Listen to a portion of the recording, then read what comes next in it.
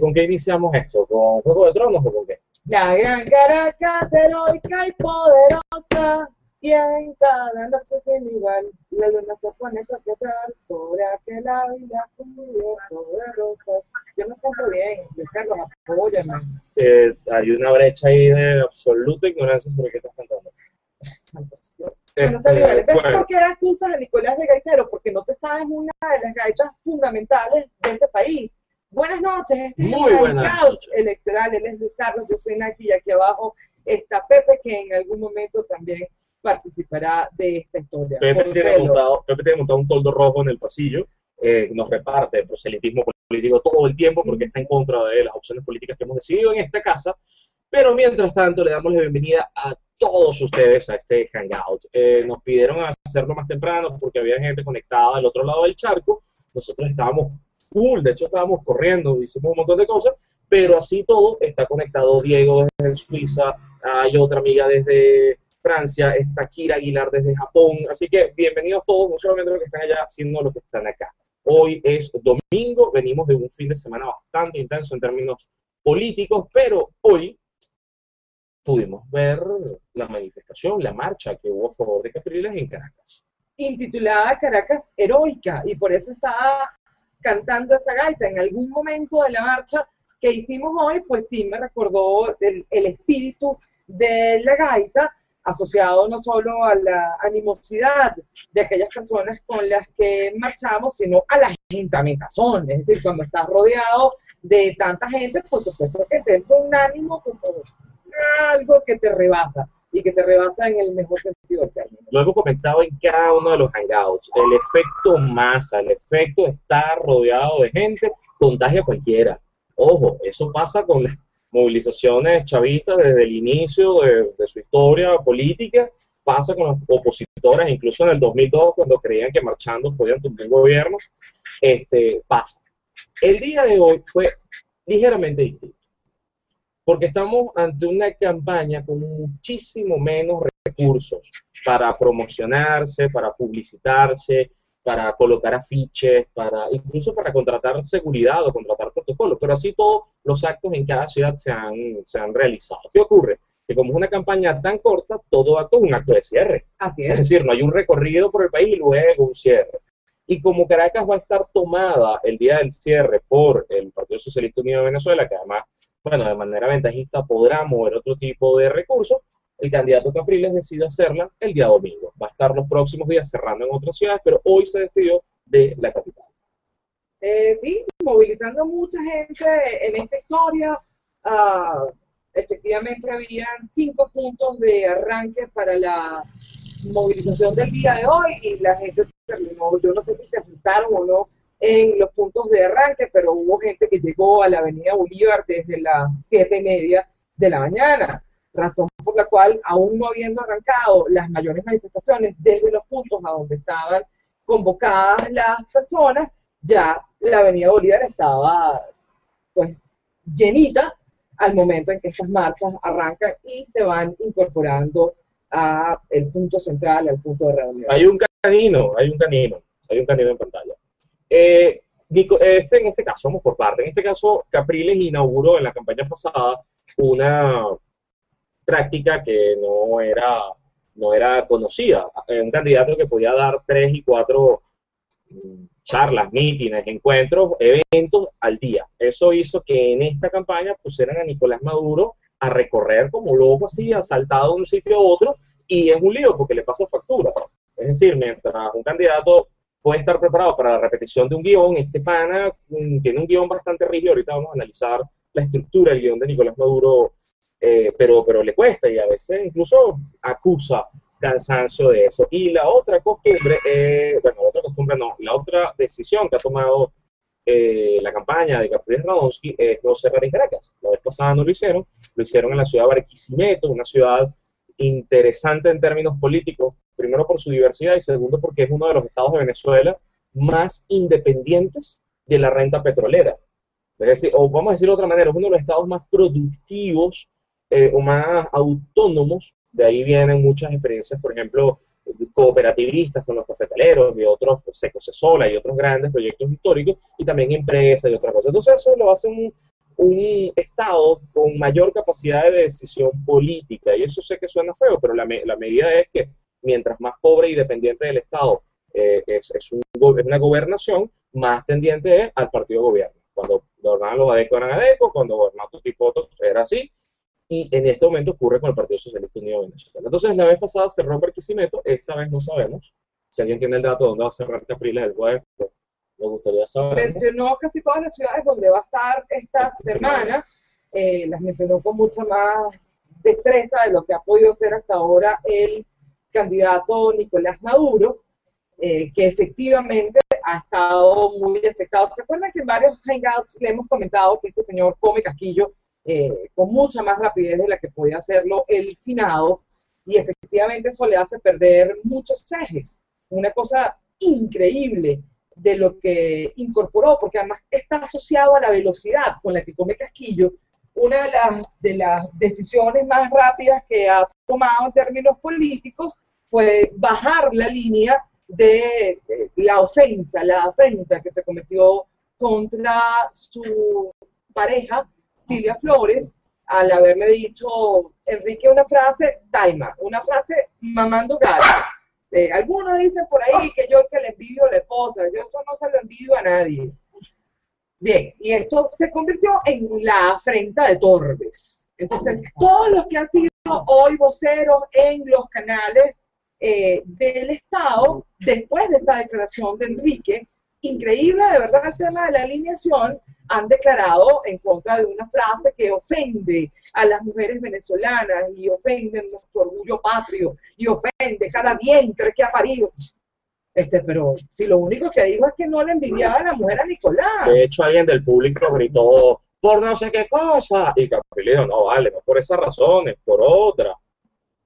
Un comentario al voleo, pero es interesante analizar la velocidad con la que responde y la alineación, lo aceitadito que está la maquinaria. En este caso nos habla mucho de la cultura militar, de bajar verticalmente las órdenes para que se cumplan, y por otro lado, de que efectivamente hay hilos de titiritero en el lado de la hegemonía gubernamental. Y eso, bueno, es uno de los signos de esta campaña que vamos a seguir viendo también en medios oficiales. Miren, antes de seguir, hay muchos mensajes acumulados, vamos a arrancar con ellos para luego hacer los análisis. Kira Aguilar espera sus saludos desde Japón, ya se lo dijimos. Diego desde Suiza. Nicole, ¿qué pensan nosotros en Japón?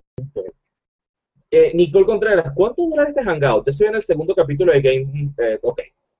Hoy da igual, porque como no tenemos HBO, lo vamos a descargar en alta definición mañana y lo vemos mañana lunes. Así que vamos a estar como hasta las 9. Bien por ti, Nicole, que sí lo puedes ver directo. Bien por ti que lo puedes ver, nosotros no tenemos capacidad. Entonces lo vamos a descargar, somos parte de los que descargan las series. Lo veo mañana, así que esto va a estar hasta las 9:15 tal vez. Alejandro Carrillo, al fin voy a ver uno en vivo, de cabo a rabo. ¿Qué les pareció el discurso de Capriles? Yo lo sentí muy certero respecto a su posición, pero faltó algo de medidas concretas. Imagino que aplica las del 7 de octubre. Ya vamos a hablar del pim, pam, pum, pum. Ok, Andreina Fernández, aunque nos negren a los de Europa, aquí estamos, saludos de España. Alejandro Carrasquero desde Estados Unidos. José Jesús Milano, saludos de la isla Margarita, Estado Nueva Esparta. Marito Matute desde Costa Rica. Estefanía dice que si estamos en vivo, porque sí, ya estamos en vivo. Douglas Gómez, saludos muchachos, desde hoy a galope tendido por la campaña Yo Soy Movilizador, porque Venezuela nos pertenece a todos los venezolanos. Alejandro Carrasquero, ¿qué les parece la publicidad de Maduro con colores amarillos y negros parecidos a los de Primero Justicia? Lo vi en Noticias 24. Plagiar no es un delito. Queda feo, pero no es un delito todavía. Los secuestró Jack Sparrow. Es que cuando puse el tweet de que íbamos a arrancar el hangout, el corrector de palabras puso a atracar. Pero igual, como somos piratas, atracamos en el puerto. Llegamos al puerto de tu casa, desde Los Ángeles. Hola, Backyardigans. No son los Backyardigans. Es Lazy Town. Madrid. Aquí desde Buenos Aires. Saludos de Nueva York. Saludos de Maracaibo. Saludos de Los Ángeles. Chao, ¿no? Y nosotros en Caracas, con la tercera ciudad más peligrosa del mundo. LC no se cortó las greñas, se las corté yo. El look de Luis Carlos Díaz hoy es cortesía de Naki Soto. ¿Sabes lo que cuesta un corte de pelo? 180. Eso es lo que nos hemos estado ahorrando desde hace como 3 años. Que está fina tu franela, chamo. Me la regaló Jessy Carrillo. que debe estar por ahí conectada. Ligia dice que la señal está pegadísima. Lo sentí. Como somos la tercera capital más peligrosa del mundo, también tenemos el tercer peor promedio de ancho de banda del continente, por debajo de Haití. Así que no tenemos la culpa. María Inés Borges dice que ayer caminaba por la Quinta Avenida, pegué y entregué publicidad. Celsmari Velázquez, saludos a los tres. María Eugenia Parra dice que está terrible su internet. Mati también se despidió, no, chao, me voy, ahora la tiene loca. Sergio dice que va a cerrar en Maracaibo, sería muy bueno. Y ya, saludos. Estamos al día entonces. Fino. Señores, nosotros fuimos a la manifestación de hoy, a la marcha de hoy, pero no hicimos la marcha. Aquí tiene ahí algún problema en un tobillo, no nos vamos a arriesgar a pasarla mal. Entonces tomamos el metro, nos fuimos directamente hasta La Hollada y bajamos a la zona donde está la tarima. Una zona... No, Tano, porque en La Hollada nos pasó una cosa bien bonita. Estaba un punto rojo en la esquina, apenas salías del metro, y estaban unos chamos entregando afiches de Nicolás, y uno de los chamos tenía sujeto a un guaralito, un autobusito de este tamaño, hecho con un cartón de jugo, pero bellísimo su autobusito. Me bajé para tomarle una foto al autobús, el chamo evidentemente lo detuvo, y cuando me iba a entregar el afiche, y le dije que no lo quería, los amigos empezaron a chalequearlo y terminamos riéndonos entre todos. Creo que eso fue un espíritu que pudo vivir mucha gente a lo largo del recorrido, que amén de que efectivamente pudo haber igual diferencias. La mayoría de las personas reportaron a lo largo de la marcha, más bien manifestaciones de, bueno, tú apoyas al tuyo, yo apoyo al mío, Ojalá y ese sea un espíritu que nos acompañe por mucho tiempo y efectivamente nos acompañe hasta el propísimo día de las elecciones. Aquí el tema de las agresiones que ha habido por parte de las denuncias que se hacen los propios candidatos el uno al otro, puede también tener algún tipo de transferencia hacia sus seguidores, y a mí me encantó, al menos en el marco de nuestra muy limitada experiencia, el espíritu con el que nos recibieron estos chamos y cómo se tomaron el tema de el ingreso, la concurrencia de la gente que iba a esta marcha. Y eso también puede hablarnos de un país que se puede encontrar en las bases. Lo que ocurre con el chavismo es que también hay distintos tipos de militancia. Los que yo aprecio y quiero y conozco, que son más seguidores del presidente y menos burócratas, es decir, no tienen cargos públicos, no reciben dinero del Estado, su trabajo no es defender al gobierno, sino que lo hacen por pasión, están de luto, es decir, todavía tienen una pena y se les acompaña y demás. Los que veo más aguerridos son los que tienen puestos de trabajo que dependen directamente del Estado y que tienen que preservarlo, o que tal vez es parte de su rol. Entonces, también hay distintas cosas. Y cuando uno va a la calle, ¿qué sentido tiene carajear a nadie? Sobre todo cuando uno, por los momentos, es minoría política, y quizás lo seamos un buen rato más, no se sabe, tal vez el 14 de abril se sepa, pero vas a salir a la calle a carajear.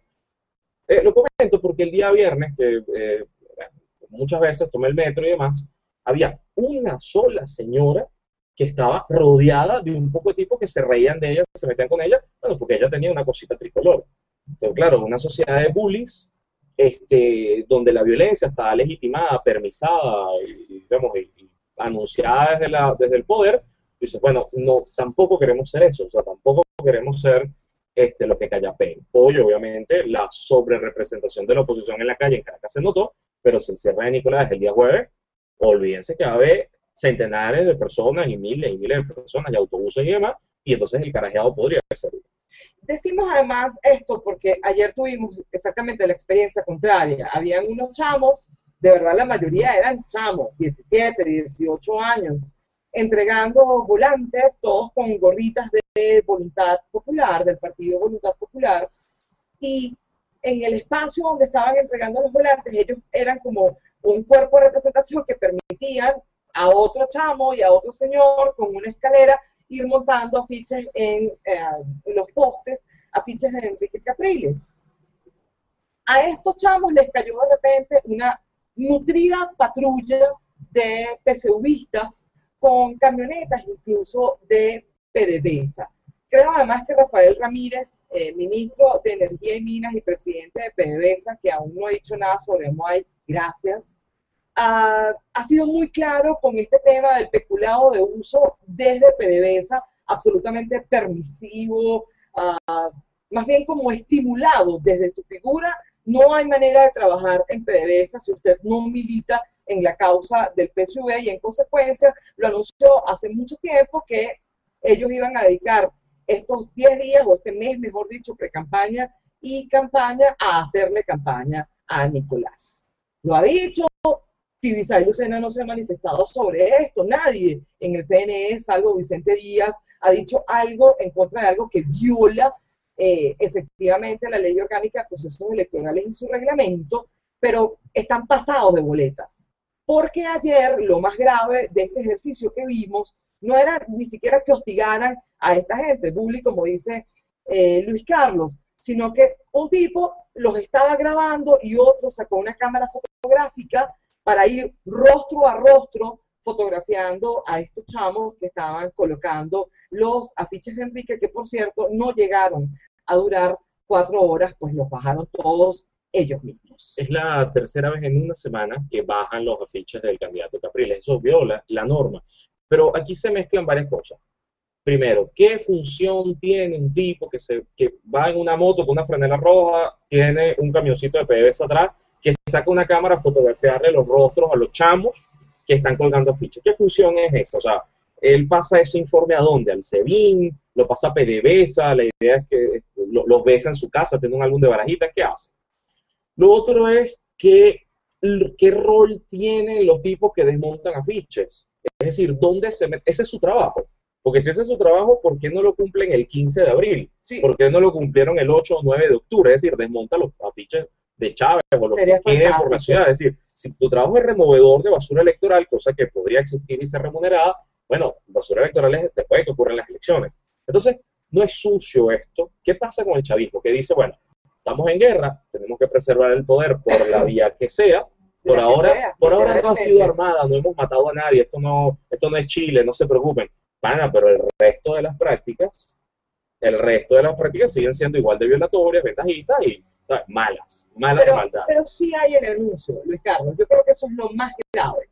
Aquí el tema, en la medida que ha ido acelerándose la candidatura de Enrique y que ha sido más asertivo en la colocación de mensajes, la mejor manera de medir esto es cómo reacciona el propio chavismo ante el discurso de Enrique, y las reacciones que eso tiene en unas mediciones, además con un nivel importantísimo que están haciendo empresas como Interenlaces, 3011, todas las encuestadoras a las que les está pagando el gobierno o el Estado. No sabemos si eso efectivamente con fondos, qué tipo de fondos están utilizando para esto, aunque ellos dicen que tienen la transparencia, es lo que les distingue. Pero allí hay unas mediciones que efectivamente los están batuqueando contra el suelo. El tema del evento del viernes que les comentábamos con los artistas marcó un hito significativo en esta campaña tan cortita, terminó afectando a mucha gente y terminó afectándoles tanto que hoy se hizo un evento de artistas e intelectuales con la revolución. Lo conecto con lo que estás diciendo porque las palabras que retransmite BTV, después de las palabras de Nicolás, que está disfrazado como de pionerito, Era una cosa rara porque tenía unos pañuelos de un batallón de combate y un sombrero como de Mel Zelaya. Yo creo que Manuel Zelaya también es bueno, digamos, para todo lo que le hemos pagado a Manuel Zelaya gratis, es bueno que él cumpla el rol ahora de asesor de vestuario de Nicolás. Sería bonito, sí. Entonces, tiene un sombrero hacia lo Mel Zelaya, entonces él es ahora llanero.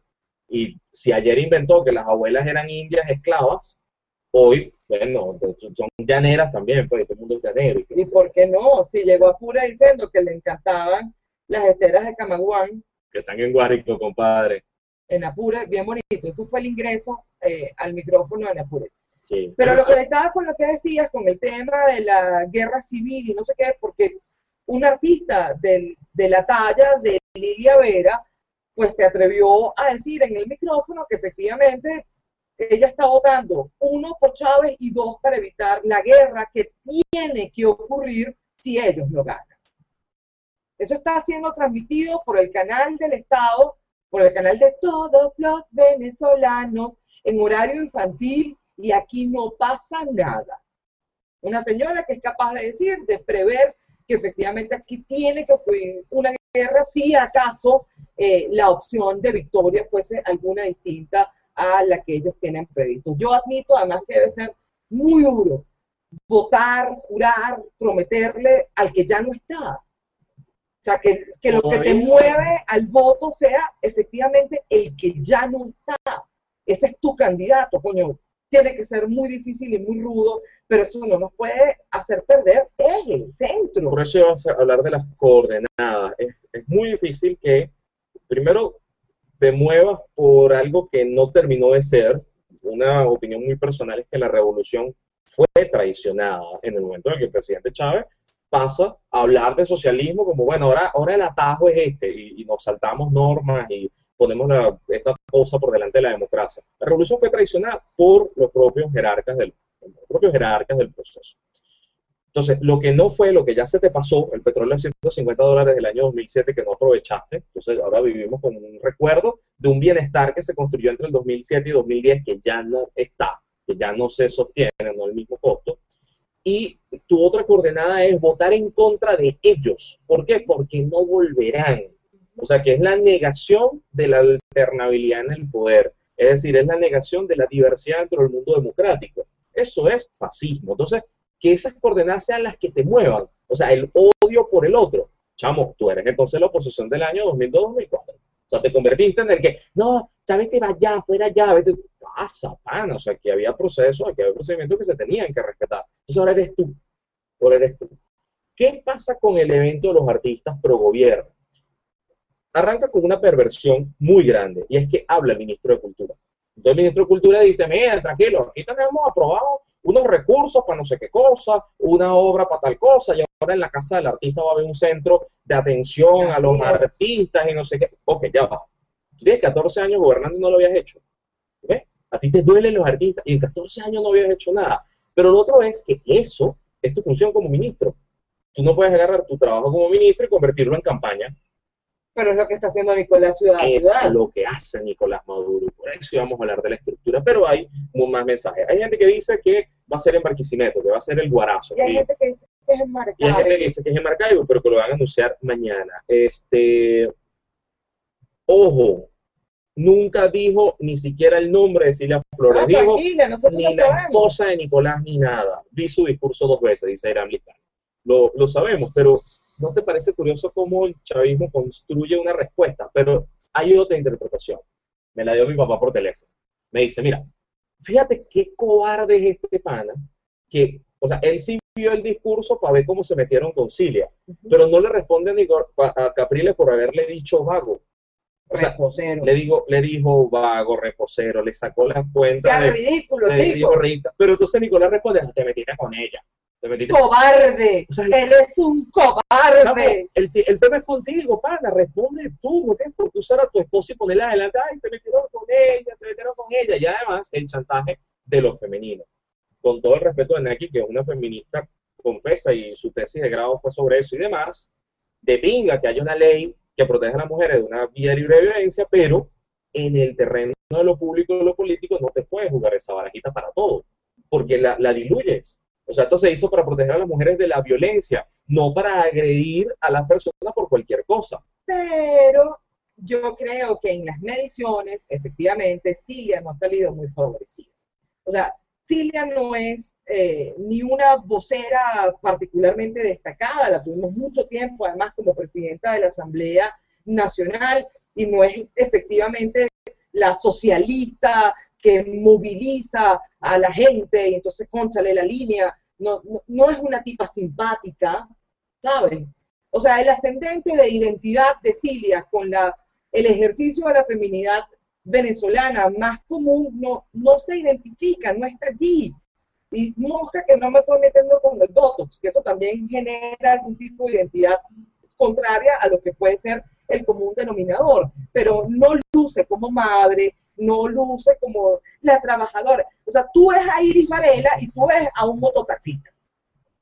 Con todas las diferencias que yo pueda tener con Iris Varela, que además me parece que ha hecho de los trabajos más patéticos que pudo haber hecho hasta el momento, pero una tipa tan histérica que pierde tan rápido el centro que tú dices, bueno, a esta mujer le pegaban cuando era chiquito y mal, yo.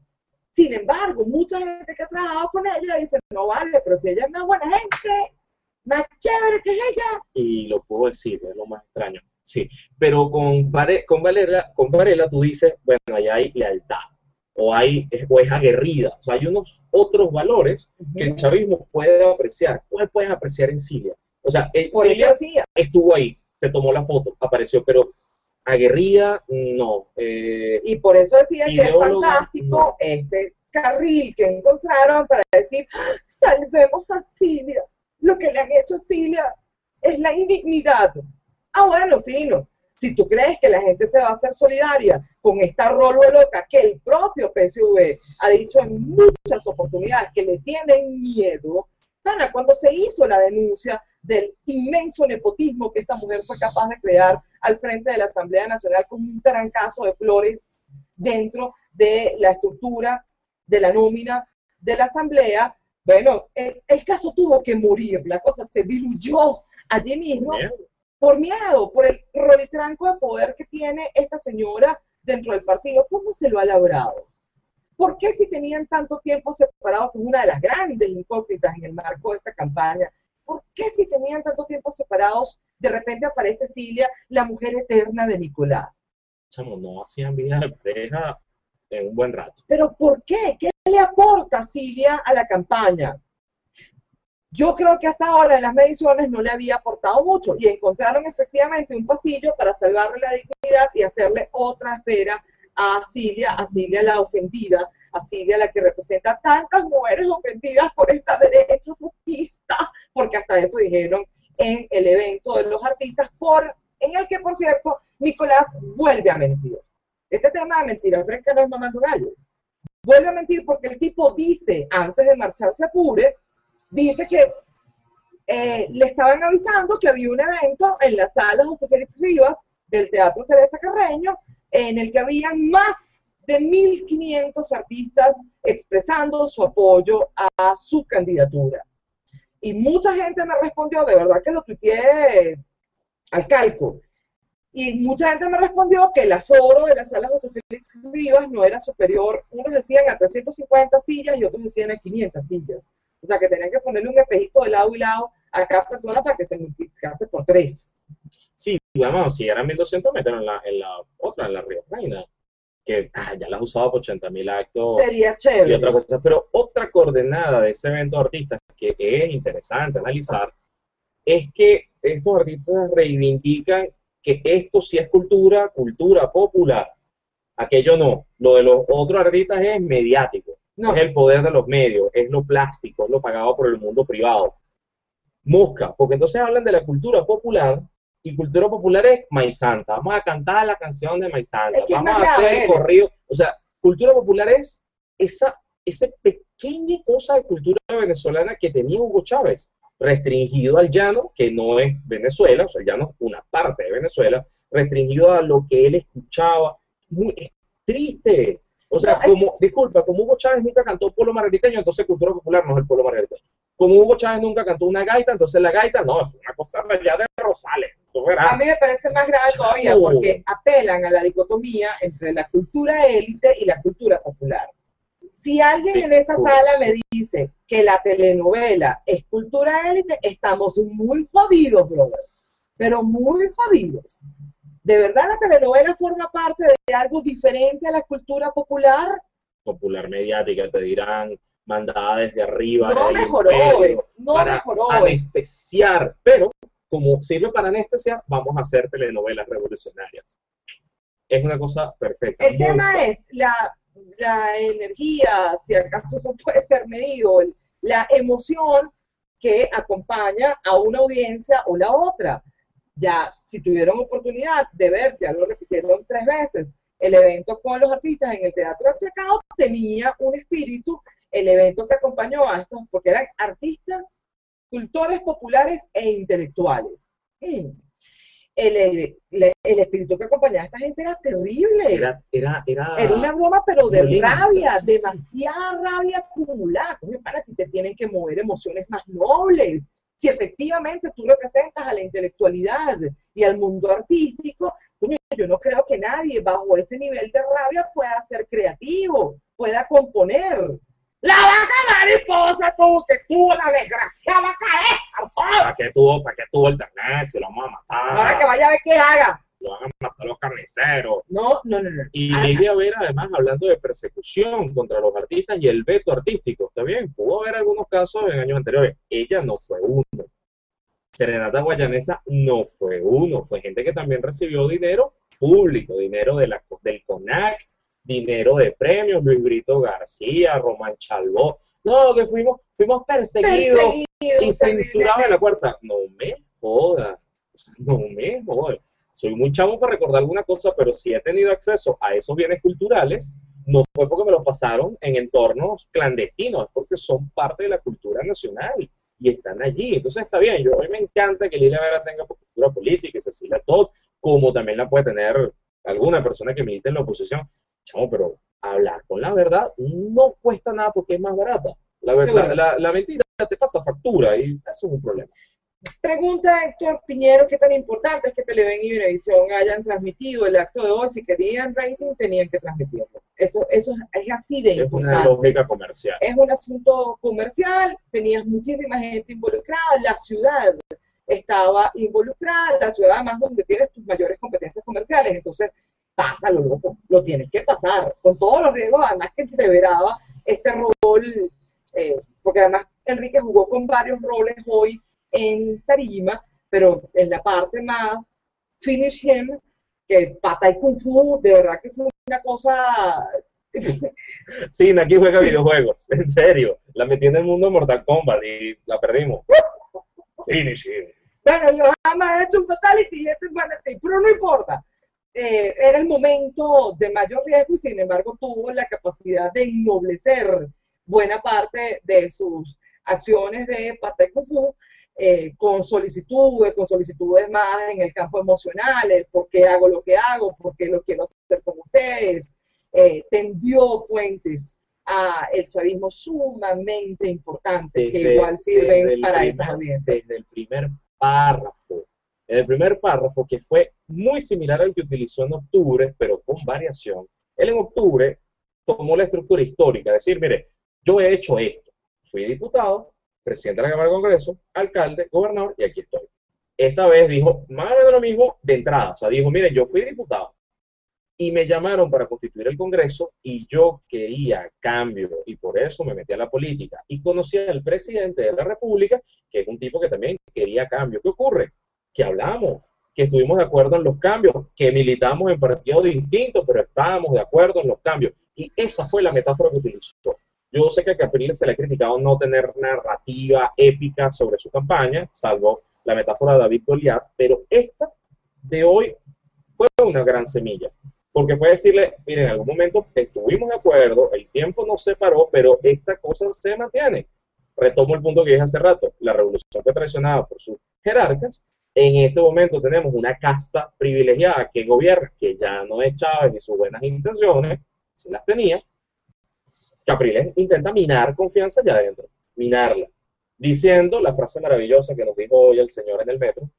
Nos conseguimos un tipo de estos así extraños, ¿no? Así, vestidos absolutamente de blanco, con un aura alrededor, extraña. Que pelo decía, blanco, chiva blanca, de vaina. Y no era santero, todo blanco, no era santero. Entonces digo, es que para los chinos lo único constante es el cambio. Este pana está infiltrado aquí. Entonces, la movilización de hoy no fue en contra del presidente Chávez, no fue en contra de Maduro, no fue ni siquiera la indignación por los apagones o por las colas de gasolina, como pudo ser en Táchira o en Mérida o otras ciudades, sino que aquí era gente con otra identidad pidiendo otras cosas. Y eso fue un gran cambio en la actualidad. Y además me parece que hubo, al menos con la gente que nos tocó compartir, nos tocó una viejita maravillosa, María Celina Medina, que tiene un puesto en Quinta Crespo. Eso ya la hace una oligarca. Es una maravilla, la mujer es una maravilla, tiene 74 años, es una belleza de señora.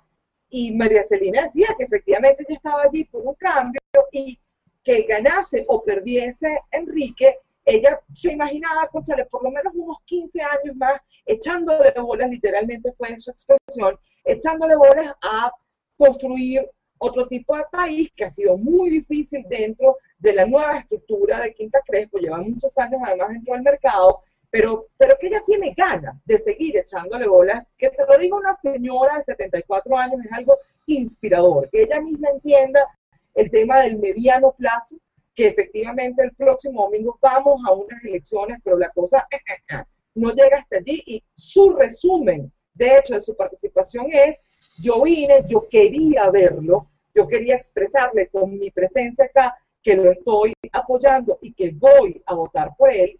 Y ella tiene muchos clientes, entonces cuando el cliente va, en las últimas 2 semanas, María Celina se ha dedicado... Vamos a volver a repetir que es una abuela, 74 años, vende ropa, puesto 16, 17. 17, 18. 17, 18 aquí en Quinta Crespo.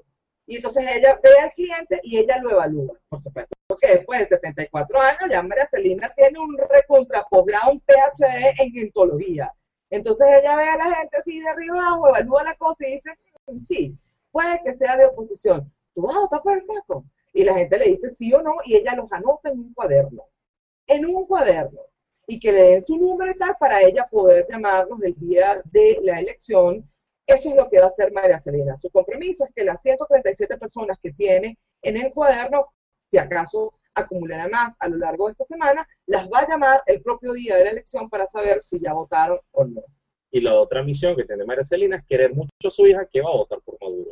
Le dijo, ay, esa muchacha, es mi hija, pero bueno, yo siempre le digo, yo no sé qué, una maravilla. Una maravilla de doña. Una maravilla, pero además el detalle extraño de acercarse a Naki, que también habla con cualquiera, con taxista, con lo que sea. Entonces, fue una maravilla. Fue Sí, gente que te encuentras con una energía distinta, muy distinto al tipo que se montó en el metro y le preguntaron, mira, ¿esta estación sale para allá o sale para acá? No, yo no sé, ¿sabes? Que no es el ánimo que vimos hoy en la marcha, había una animosidad tremenda. Por cierto, una observación de la manifestación de hoy, la logística estaba para la avenida Bolívar, yo me imaginaba algo más, efectivamente la gente se quedó hasta la previsora, sí. O sea, la previsora es muchísimo más allá y no podía entrar a la avenida Bolívar. Sí, hubiese sido muy bueno completar la logística de la Lecuna y México, que no estaba planificada. Entonces solamente tenía gente en los bordecitos donde podía estar porque las calles estaban abiertas. Obviamente el chavismo pasará factura y dirá, mira, no las llenaron, no las llenaron. No estaba en plan. Así se llena. ¿Qué ocurre? Hay diferencias. La oposición hace marchas, el chavismo hace concentraciones. Cuando tú haces una marcha, el flujo de gente se mueve hasta que rebota. O sea, los primeros pegan y devuelven. ¿Qué ocurre aquí? Que no era una marcha. Los que venían del oeste llegaron temprano y tomaron la primera mitad de la avenida Bolívar. Quien venía del este rebotó y se quedó afuera. El gobierno hace una gran tarima principal y luego va haciendo tarimas que no las hacen ellos, las hacen los ministerios y los institutos públicos. Bien bonito. Esta es la tarima del Ministerio de Ambiente, esta es la tarima de la Universidad Nacional Experimental de la Seguridad, esta es la del CENIAT, esta es la UNEFA, tal, y en esos ejes concentran a sus funcionarios públicos, familiares, amigos y demás, y es ahí donde reparten los cachitos, o el POP, o las cosas. Entonces, no vas a ver movimiento, sino que se llena el espacio. Posiblemente es lo que vamos el día jueves. Ojo, ni una ni otra está bien ni mal, solamente explicarles que el flujo es distinto, la dinámica es distinta. Nos dice Aimé Garza, saludos desde México, aquí nos estamos peleando en Twitter con un exdiputado radical que era el cierre de Maduro pagado por los venezolanos. Aimé. Danos el nombre del compadre, a ver si prensa, alguna cosa. Saludos de Cristina Rojas de Buenos Aires. A mí me encanta Cristina, síganla en Twitter, CC Rosas Rojas. Sergio Sosa, Estefanía, Enrique recuerda la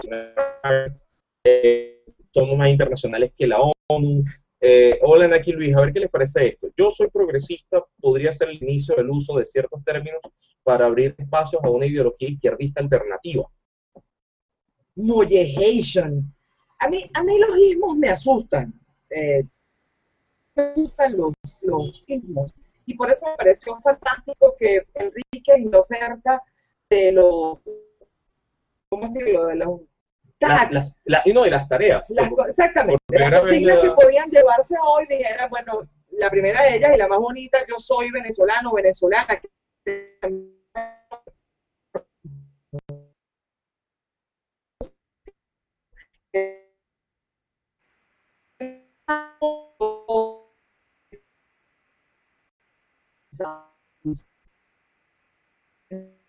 Si el progreso reúne o no a esta gente, bueno, en los perfiles que tenías hoy representados en términos de poder, Liborio, a Henry Falcón y Enrique, vienen de tendencias muy diferentes.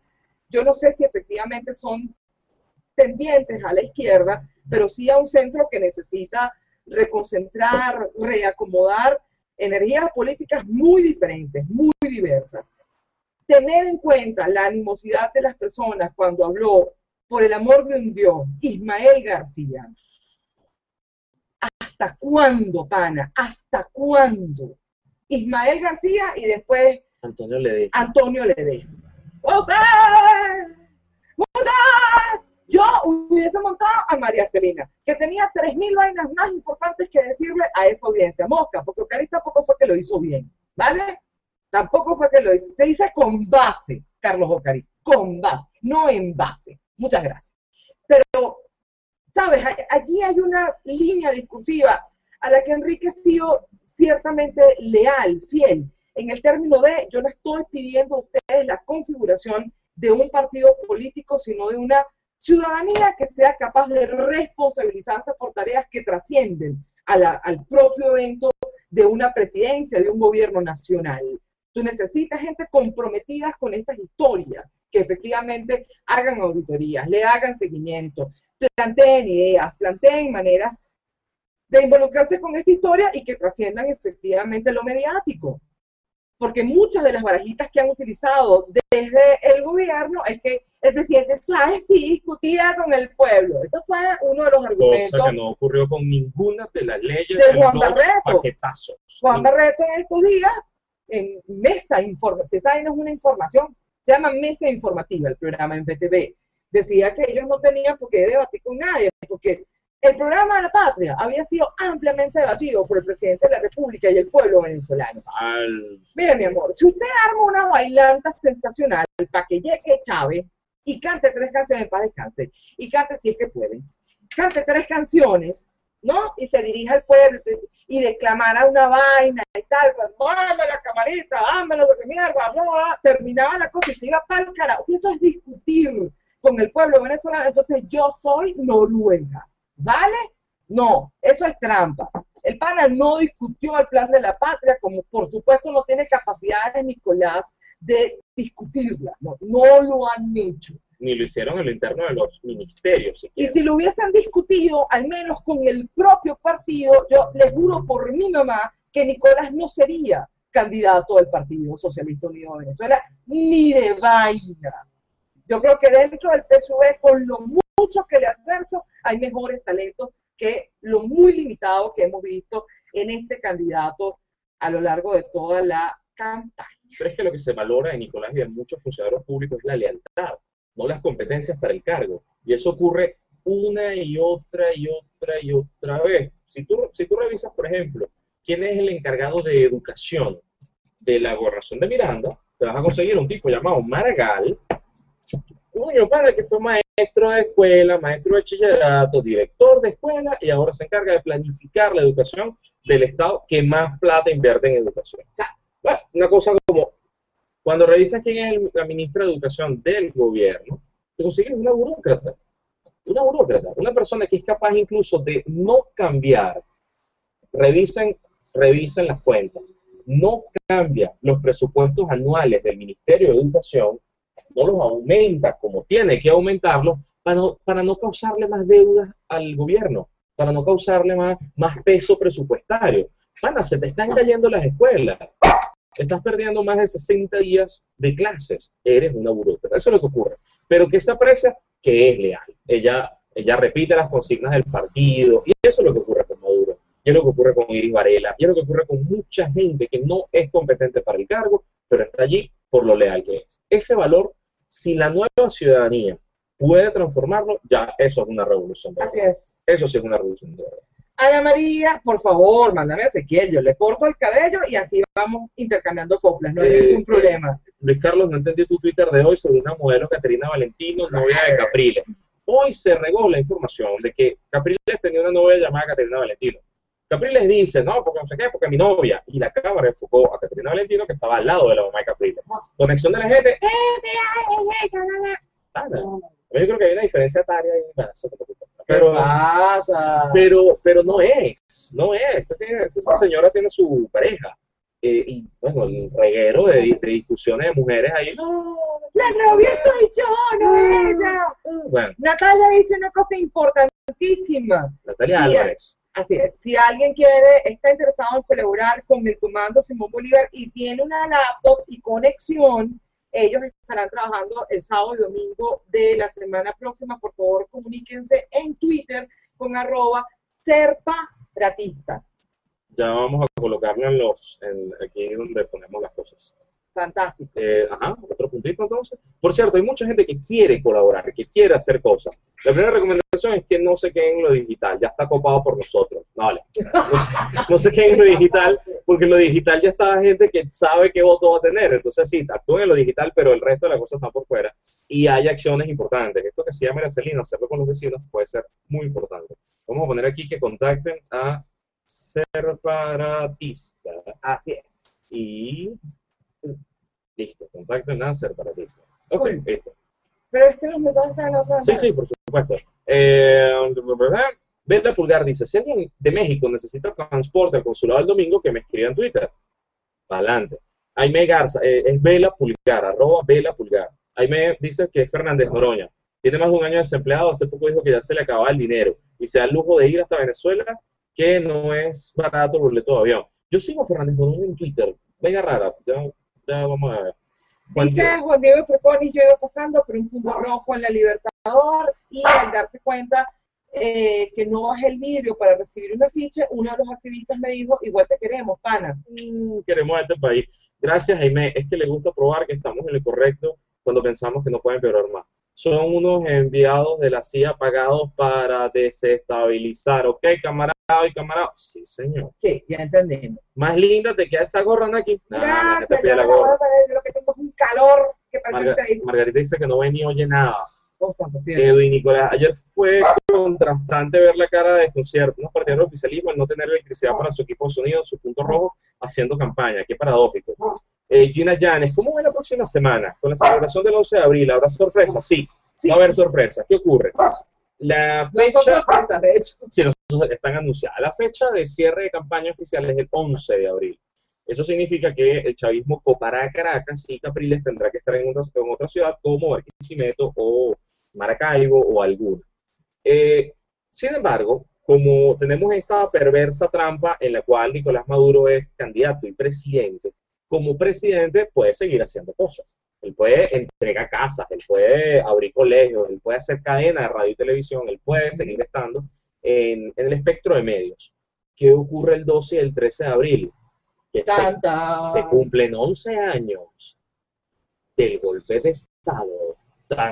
Por cierto, en todas las tecnicistas se vende Golpe al Vacío, uno de los mejores libros sobre los días de abril, editado Lugar Común. 12 y 13 entonces va a haber actos de recuerdo, de desagravio, de memoria, de todo sobre la barajita del 11 de abril, que por supuesto contarán con la participación de Nicolás Maduro. Entonces lo que vas a tener, Gina, es a Capriles fuera de pantalla, a la gente pasando datos como locas de encuestas que no van a ser fiables, de una vez te lo digo, y al gobierno haciendo labores de Estado. O sea, ahora somos Estado, no campaña. Entonces, bueno, sí, van a ser unos días bastante desequilibrados. Frankie. Frankie dice que es maracucho en Estados Unidos desde 1984. Que gracias por las felicitaciones, Franklin, y que nos espera ver por esta vía desde New Orleans. Invítanos para New Orleans, Franklin, que te cuesta, por el amor de Dios. Este gentío va para New Orleans de nuevo. Vamos, Mardi Gras. En la Avenida Libertador hoy amanecieron rotos todos los que quedaban, sí señor. Diego Alejandro, no hagas lo que yo hago, pues si tú lo haces es pecado. Ese es el juego del gobierno. Lee Sánchez, saludos, vuelvo a Hangout luego de un tiempo.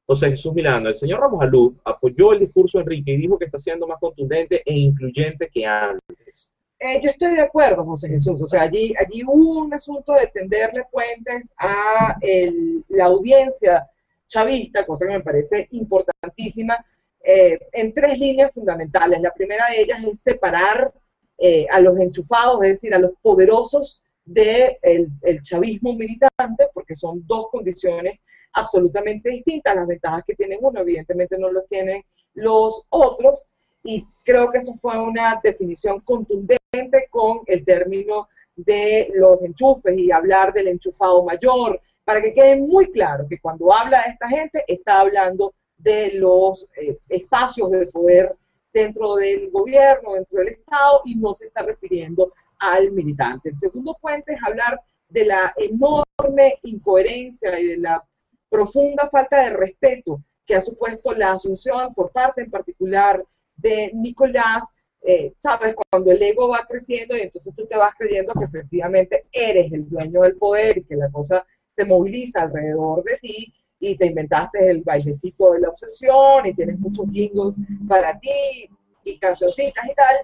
Y bueno, es difícil creer que un tipo que se supone tenía la vida destrozada ante la muerte de su líder, antes me corrijo, la muerte de su líder, de repente el pana baila con el Potro Álvarez, con Janica Guam y con el Roberto Antonio, Ayayay, y cómo no quedarte comandante, cada vez que le mencionan. Allá hay una profunda incoherencia y una falta de respeto al tema del duelo. Y la tercera línea, que me pareció sumamente importante, es decirle, bueno, o sea, tú no tienes que confiar en Neto, en mí, no tienes que confiar porque sí, pero yo me voy a movilizar y yo haré cosas para que creas en mí, para que confíes en mí. Y por eso le decía a la gente, bueno, apóyenme, yo solo no lo voy a hacer. Cada vez que usted insulta a alguien que no milita en su causa, usted está perdiendo la confianza o sea, me está haciendo perder la confianza que necesito, que tengo que estar con ellos, porque tú también eres un difusor de una manera de ver el país. Saliendo del evento con una gran amiga, Vanessa, que es del tamaño de esta botellita, es pequeñita, flaquita, hermosa, y la Vane iba delante de nosotros, y Luis Carlos iba detrás de mí, y a nuestro lado iba otro trencito, pues, de gente saliendo, y había un señor maravilloso que no, se ve que estaba desde muy temprano expuesto, y que la gorra, no sé, se la había puesto en un bolsillo, porque estaba de verdad muy enrojecido. Delante de él iba una señora, y la señora en aquel amuñuñamiento le decía, le agradezco que no se me pegue mucho. Bueno, vete a marchar, te hubiese quedado marchando en la sala de tu casa, loca, porque efectivamente ese es un espacio para estar arrejuntados, cerquita uno al otro, montados uno encima del otro, para que tú entiendas además lo que significa la movilización de masas, tener a mucha gente contigo. Y una actitud como esta puede cambiarle la despedida a un señor que simplemente pretendía salir, al igual que ella, de un espacio muy limitado. Ahí yo quiero anotar dos cosas que vimos hoy. Lo primero es que donde antes había 40 personas encargadas de la seguridad, hoy había 4, o 10, o 5, no lo sé. Efectivamente estaban rebasados, en algún momento la gente tumbó una cerca y corrió porque quería estar más cerca de la tarima, y quedamos ensantuchados y demás. Fino. Hay que entender que es una campaña con menos presupuesto para ese tipo de cosas, pero también hay que entender que la gente quería conectarse con su candidato y estar cerca y tomarle la foto y demás. Entonces, si quieres moverte en masa, esa es la lógica. Bueno, no había actos de violencia, es decir, la gente saltaba a la cerca, pero no era que le caía a golpes al tipo. O sea, no, saltaba a la cerca, pues, y quiero estar allí. Ocurrió desde adelante para atrás. Y el segundo signo es cuando la gente que estaba adelante le decía a Capriles que le lanzara agua. Agua, por favor, agua, agua. Y Capriles respondió una cosa que yo no me imaginaba, que era decir, señores, estamos aquí, contamos con ustedes, nuestro mayor recurso es el de ustedes, ordénense ahí, compartan lo que tengan, qué sé yo, pero agua yo no tengo. Si revisan qué ocurre en Guárico con Maduro, el tipo ordena, obviamente el comando de respuesta rápida está hecho, el de tiempo real. Nicolás Maduro ordena agua para esta gente y lanzan botellas y a la gente le cae agua y demás. Tú puedes decir no, porque uno sí piensa en el pueblo y el otro, presupuesto público, uso de presupuesto público. Y además, últimamente el chavismo me está pareciendo sencillamente una colección de clichés. Uno de los clichés de esta campaña es lo infinito que son los presupuestos. O sea, ustedes quieren un puente aprobado, ustedes quieren una carretera aprobada, ustedes quieren el teleférico, todo eso está aprobado. Pero Aquí además, hay plata para adelante. Entonces, ¿quieren agua? Yo les creo el agua. ¿Sabes? Yo soy el gran dador del pero Estado. además la laxitud para aprobar unos recursos, miren, yo creo que la manera más boleta de entender esto fue en Carabobo, con Ameliach. Porque Ameliach parecía el muchachito cuando salió bien en el colegio y entonces le está pidiendo regalo a la mamá. Entonces, bueno, y yo quiero unos zapatos nuevos, Aprobado, y yo quiero una caja de musita, aprobado, y yo quiero cenar cada vez más arepa con diablito, aprobado. y yo quiero, y el bicho pero vuelto loco. Y el cabeceñame de Nicolás, insisto, Nicolás tiene un problema gravísimo de autoritas, No, de presencia, de ascendencia. O sea, una cosa es que usted tenga estatura y otra cosa es que tenga estatura moral, política, para que la gente te respete. Y el tipo le decía, bueno, vamos a ver si vamos terminando esto, ¿no? Que aquí hay un Simón que me va a declamar, un niñito, no lo meto, un muchachito. Y una Manuelita Sáenz que todavía está por ahí me va a decir una vaina. Vamos a ver si vamos a terminar. Y este pana ha vuelto loco, así que tú estás loco. Yo con esta gentamentación aquí ahora, es que yo te voy a pedir, mi hermano. Y yo le decía, sí, presidente, yo sé, pero fíjese, yo también necesito comer cachito en las mañanas. Y dale, chamo, pero por lo menos revisa el presupuesto, loco. podríamos decir que tal vez ya está revisado de antemano y entonces ellos están con ese dinero ahí, no sé qué, y entonces eso está ya preconcebido para hacer el espectáculo frente al pueblo. Si lo haces así de manera cruel, ¿qué pasó con la discusión del presupuesto popular? ¿Qué pasó con el presupuesto participativo, cosa que se hace en el municipio Sucre y Chacao? ¿Qué pasó con eso? O sea, ahora es el gran dador, el tipo que aprueba todo. Pero hay otra cosa. ¿Te acuerdas del expropiese? Sí. O sea, ¿a qué te suena aprobado, aprobado, aprobado, aprobado? Al Chávez de ese edificio que está allá, expropiese. Eso que está allá, expropiese. ¿Qué ocurre? Tomas la misma estructura impositiva, le pones algo positivo, que es repartir el petróleo, repartir el dinero, alimentar este gran mito venezolano de que somos ricos. El problema es que está mal repartido. Y de decirle a la gente, sí, ahora vas a tener teleférico. No lo has tenido muchos años, pero ahora sí. Que también es muy loco, porque cada vez que Nicolás habla de estas cosas, quiere decir que el gobierno anterior fue muy malo. O sea, está criticando lo que no hizo Chávez. Mira, que no hizo nada. Ha estado así, más de una vez de decirlo exactamente en esos términos.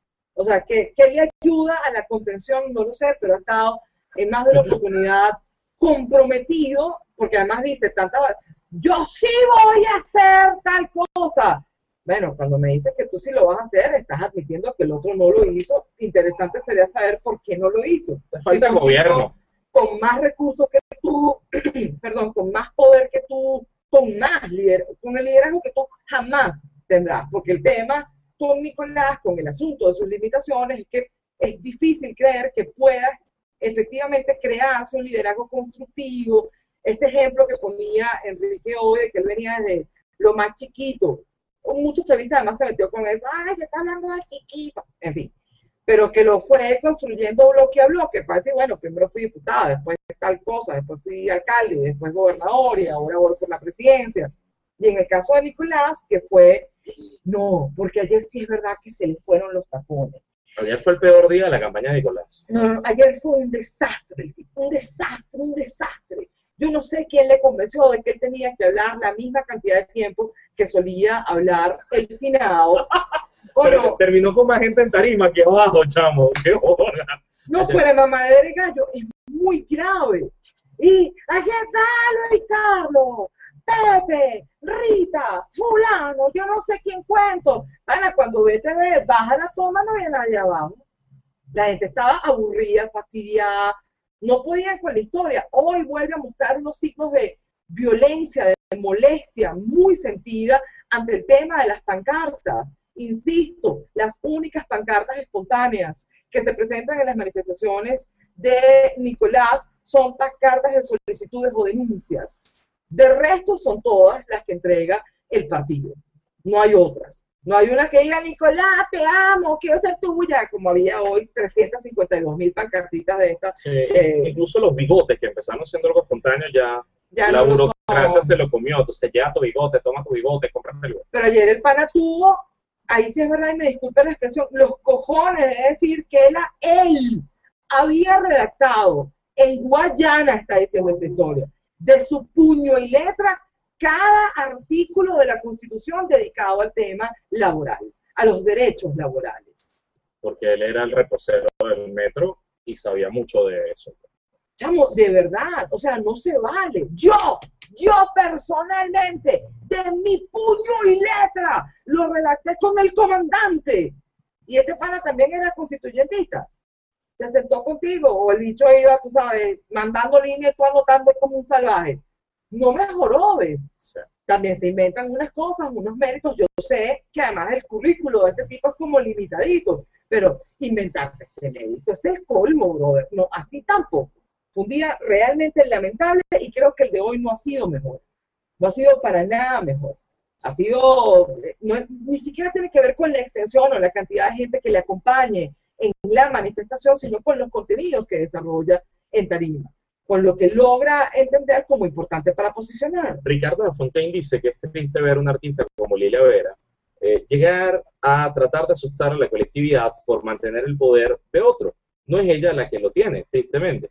Y fue Lilia Vera hoy, y ayer fue Winston Vallenilla, y antes han sido otras personas. Cosa que te dice que el tono de esta campaña es muy raro. Es decir, tienes a un Capriles que cada vez convence a más gente, y tienes a un Nicolás Maduro que ha bajado, no es suficiente para perder al día de hoy, no lo sabemos, ha bajado, pero uno de los cuadros raros que puede ocurrir es que Maduro venza, pero Capriles convenza. Y ahí sí se te empastela este asunto, chamo. Porque Chávez, a quien le adversaba, podía generarle odio o miedo, ¿no? Chávez, la gente podía detestarlo, le podía caer muy mal o podía temerle. A Nicolás ni eso. O sea, tenerle miedo, es que ni respeto genera el pana. Y eso es un lío, porque tú puedes ganar, chévere, y vas a tener el poder y la hegemonía y los reales y las deudas y las cosas, pero vas a tener un sector de población que vas a tratar de pisotear y negar y destruir, pero que no te respetan ni te temen. Chamo, muy peligroso ese cuadro para el año 2013. Todo esto para decirles, señores, que esto cosa es a largo plazo. Antares MHD, Maduro pudo usar su propia campaña para empezar a discutir el dichoso plan de la patria, pero en cambio se perdió en los mismos argumentos vacíos. Para luego será tarde. Personalmente, dice Carmen Victoria García, pienso que Iris Varela destila odio por cada poro de su ser. Enrique Díaz Cilia aporta es mafia en el PSUV. No lo sabemos. No es pernía. Hola, ¿cómo le ha caído a la gente la maldición de Nicolás? Muy mal. Yo creo, no es que el mejor resumen lo hizo Enrique ayer, y además supieron darle difusión, la difusión correcta a una frase lapidaria. El que amenaza a su pueblo con una maldición no merece gobernarlo, porque es un irrespeto.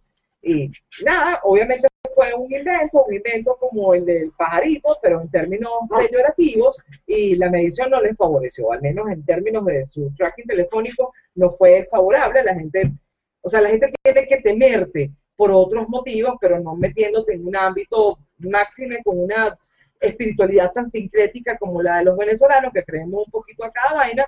Es sumamente complejo, malvado, por decirlo del mejor modo, amenazar a alguien con una maldición que te va a caer cuando este salvaje ni siquiera se sabe completa la historia de Macarapana. Ese es el problema. De hecho, fue más Calapana. O sea, tú primero te aprendes bien la historia de la batallita, te aprendes bien qué fue lo que pasó allí, y después es que le vas a entrar a la posibilidad de inventarte una maldición con el nombre del espacio, por el amor. Porque además, cuando Nicolás maldice, era el tercer día seguido que hablaba del tema. Tercer día que sacaba el tema, y aquí como, bueno, ¿qué más me invento? Bueno, el que no vote por nosotros va a recibir la maldición de esto. ¿Qué ocurre? Que así como decíamos ese día que los escépticos, los ateos, los agnósticos la estamos pasando mal en esta campaña, entonces una cosa como, no, porque el tiempo de la es perfecto, no, porque gracias a vamos a lograrlo. Maldecir en Venezuela es fuerte. Sí, lo es. Yo no lo sabía, pero una vez estábamos en un taxi hablando, alguien dijo la frase, porque fulano es un maldito, y el taxista que se bajan del taxi. Chamo, es de noche, se bajan del taxi. En mi taxi nadie maldice. Horrible. Jaime, y es importante aclarar el punto para los que no están en Venezuela, pero entre los chamos más jóvenes ya no es solo marico y huevón las comas, las pausas que utilizan, sino que para muchos se ha convertido en una expresión jocosa, decir, ¡maldita sea, chamo! Es una cosa divertidísima usar la expresión y para otra audiencia es una cosa súper grave. Esa palabra no se usa. Fue como cuando Chávez le dijo desgraciado a Rosales. Desgraciado, tal vez en Caracas no tuvo tanto impacto, pero en Occidente sí. En Occidente fue muy marcado. Hay varios mensajes, discúlpenlo porque además estamos saltando y luego, además vemos que hay gente que se da la razón entre ellos en el foro, no podemos seguir ahorita, conózcanse, quiéranse entre todos. Pero había una que quería leer allí que era importante. El señor Cápsula quiere una crema para las quemadas en la cabeza. ¿Qué quema, pobrecito? Eulimar te daba razón respecto a Cilia Flores. Saludos y muchas gracias. Además, Eulimar es periodista y conoce también qué pasó por ahí dentro. Carmen Victoria García dice, discúlpenme, pero tengo mucho tiempo fuera de Venezuela y tengo entendido que Venezolana de Televisión sacó una novela y fue un fracaso total. Mira, fue tan fracasada, Carmen Victoria, que la canción decía lo siguiente: amores de barrio adentro son lo que llevo por dentro. ¿Okay? La rima es maravillosa, es perfecta. Dentro rima con dentro. Una cosa no se pudo. Igual que un programa de humor que hizo Nene Quintana, nuestro querido, él hizo 80.000 millones de cosas, más conocido como Plastilina. Sí. Hizo un programa de humor que duró 2 emisiones. No se puede hacer desde el poder, porque tienes que pagar tantos peajes. ¿Cómo sería una novela hoy de BTV? Tendría profundos problemas clasistas, profundos problemas de reivindicación racial inexistente en Venezuela, y tendría la necesidad de hacer campaña. Mamá, me voy porque voy al CDI. Sería una cosa, publicidad por emplazamiento del Mac Chávez, el sistema Mac Chávez, la franquicia. Eso es terrible. ¿Qué opinan del comentario que hizo Enrique de que vamos ganando según las encuestas que maneja? Bueno, claro, allí, sí, pero además mira la hora a la que nos agarra. Aquí el tema es que efectivamente la candidatura de Nicolás ha ido, este pana dice en picada. Bueno, yo no sé si sea efectivamente en picada, pero sí hay un cuadro que le tienes que remover a Nicolás y es sacarlo de la idea de que la transferencia, la unción del finado se convertirá efectivamente en los mismos votos que le dedicaban a él. No tiene por qué serlo de parte del chavismo más religioso, del chavismo que le acompañaba con fervor, y tampoco tiene que serlo de parte de un chavismo que está desmovilizado ante su desempeño como candidato. Ese es un tema importante. Insistimos con el punto, tienen todos los factores de poder para acompasar, ¿sabes?, sus propias tramposerías, esta vaina de que yo movilizo Fuerza Armada para que vaya a buscar a la gente en el barrio, la monte en el carrito y la espere afuera del centro electoral para ver que si votó o que no votó. Esas cosas pueden pasar, los votos coercitivos, pero también pueden pasar unas profundas desmovilizaciones, bueno, porque estás escuchando al tipo todos los días y lo único, hagan el ejercicio, a lo mejor les cuesta mucho, pero vean a Nicolás para que vean que el tema de la memorabilidad de las palabras de Nicolás es muy difícil. A un tiempo, por la manera como lo dice, tiene que ver con su emocionalidad. Es un tipo monocorde, es muy aburrido. Yo ahí coincido con la evaluación de Enrique. O sea, tú te puedes quedar dormido escuchando al tipo porque es monocorde, porque la escritura es siempre la misma. Como Lavillo, tú siempre me lo explicas con el maestro Lavillo, que es la banda más famosa de Venezuela, todo es tum, tum, tum, tum, y ahí cabe todo, ahí cabe un paso doble, una guaracha, un merengue, lo que sea, tum, tum, tum, tum. Y con este tipo es exactamente igual, pero además los contenidos de las frases no guardan impacto, no están pensadas para ser impactantes, ni siquiera la maldición fue impactante en los términos como fue expresada, lo que es indignante. Pero no es así que me creí la amenaza. No. Nadie se creyó la amenaza, salvo que la espetó y había que criticarla. El tema de la trascendencia de este tipo como candidato efectivamente va a tener una influencia, una manera de ser leído electoralmente el próximo domingo, si eso alcanza o no. Insistimos con el punto. Los 6,5 millones de octubre pasado serán para la oposición su techo. o serán una base? ¿Los repetiremos o no? ¿Los superaremos o no? Este es como el gran tema en esta historia. Creo que al sol de hoy logramos rebasar una frontera buenísima, que era creerle a las instituciones del Estado que tienen todo controlado. Este tema de apostarle, pero con vileza, además a convencerte, no importa lo que hagas, vas a perder. vas a perder. Este Es un tema que superamos. La animosidad de la gente en todas las manifestaciones que se han dado en estos días. Además, yo puedo ser caraqueña, pero tampoco que soy caraquista para toda vaina. Creo que han habido movilizaciones hermosísimas en Porlamar, en todas las ciudades donde he estado. Para San Cristóbal, una vaina que paraba los pelos. Ciudad Guayana. Ha habido gente movilizada. Además, mira, tú podrás tener el poder, pero yo tengo un candidato, no jodas. Hoy mucha gente decía, él podrá tener la presidencia encargada, no me importa, pero no tiene un líder, y yo sí tengo un líder. Ah, bueno, fino. Fino que estés leyendo en este pana algo que trascendió. Igualmente, otra frontera que me parece extraordinaria de haber superado, que no lo entiendan, que no asuman a Enrique como un candidato, sino como un líder. ¡Tan, tan! Yo quiero responder la pregunta de las encuestas, solamente por disentir aquí en buen tono. Nadie hace un discurso de ganadora placé, ¿no? Si ha sellado cuadro de caballo, placé es el segundo lugar. ¿Cuándo has sellado tu cuadro de caballo? Yo me invento historias como Chávez y Maduro. Pues. Miren. Mi abuela es india negra esclava.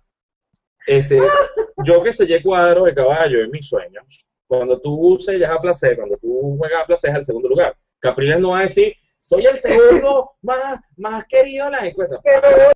¿Qué va a decir? Chamo, vamos subiendo y los otros van bajando y aquí hay esperanza y aquí no sé qué. La esperanza no es un pecado. ¿Qué quiere? Un candidato que dice, gente, no, vamos en segundo lugar. Vamos en segundo lugar y entonces, así vas a conseguir voluntarios, vas a conseguir testigos en la mesa, vas a conseguir movilizadores. Tienes que jugártela. ¿Qué ocurre? Mosca. En la campaña anterior fue igual. Y la explicación que dio Capriles y Ramón Guillermo Veleo a mí me gustó. Y era la siguiente. El ánimo que vimos en las movilizaciones nos hicieron creer que íbamos bien. Es decir, tu entorno te hace creer que vas bien. Y eso es correcto. Cuando revisas los resultados electorales de octubre, Chávez ganó, fino, pero las grandes ciudades las ganó Capriles. Los entornos urbanos los ganó Capriles. Donde Chávez gana y se lleva la ventaja, sí, son en los centros electorales de una mesa, de dos mesas, en zonas suburbanas y rurales, donde hay buenísima parte de la población, una gran parte de la población, pero que no es el entorno urbano. Entonces, ¿nos puede pasar factura nuevamente en estas elecciones? Pues sí, puede ocurrir, pero tu discurso tiene que ir para adelante, tu discurso tiene que plantear cosas de esperanza actual y a largo plazo. La segunda cosa que mencionó Enrique Capriles en sus palabras y que quería comentar con ustedes esta noche es cuando él dice, miren, nos tienen ventaja, primero porque todos nos movilizamos a la misma hora y ellos pudieron movilizarse a las 3 de la tarde y llevar gente a votar y empujarla y buscarla en un camión y llevarla. La cosa que ocurrió y fue verdad. O sea, la operación Galope del gobierno fue efectiva, funcionó y demás. Pero después toca un punto. Capriles dijo, y pueden revisar nuevamente sus palabras, ellos tienen un método para saberlo. Lo dijo, pero no dijo cuál es. Se los voy a mencionar. Cuando ustedes van a votar, tienen que pasar primero por el SAI, Sistema Automatizado de Identificación. Sistema Automatizado de Identificación no le dice al CNE por quién vas a votar. Imposible. Eso tú se lo dices a la máquina y la máquina no lo guarda, no lo registra. En ese sentido, nuestro sistema electoral es maravilloso, perfecto, es digital, es el más avanzado del mundo, también uno de los más costosos. Chévere. Pero cuando tú pasas por ese cuello de botella llamado SAI, ese sistema avisa al CNE que ese elector pasó, le da estadística, le da número en tiempo real al CNE de movilización. De manera que el CNE no solamente ve si una persona pasa 2 veces, eso igual es para evitar votar 2 veces, otras cosas, y también para que te digan en qué mesa votas. Sistema automatizado de identificación, por eso se llama así. El CNE recibe los datos en tiempo real. No hay garantías de que el CNE se quede esa información y no la use para nada.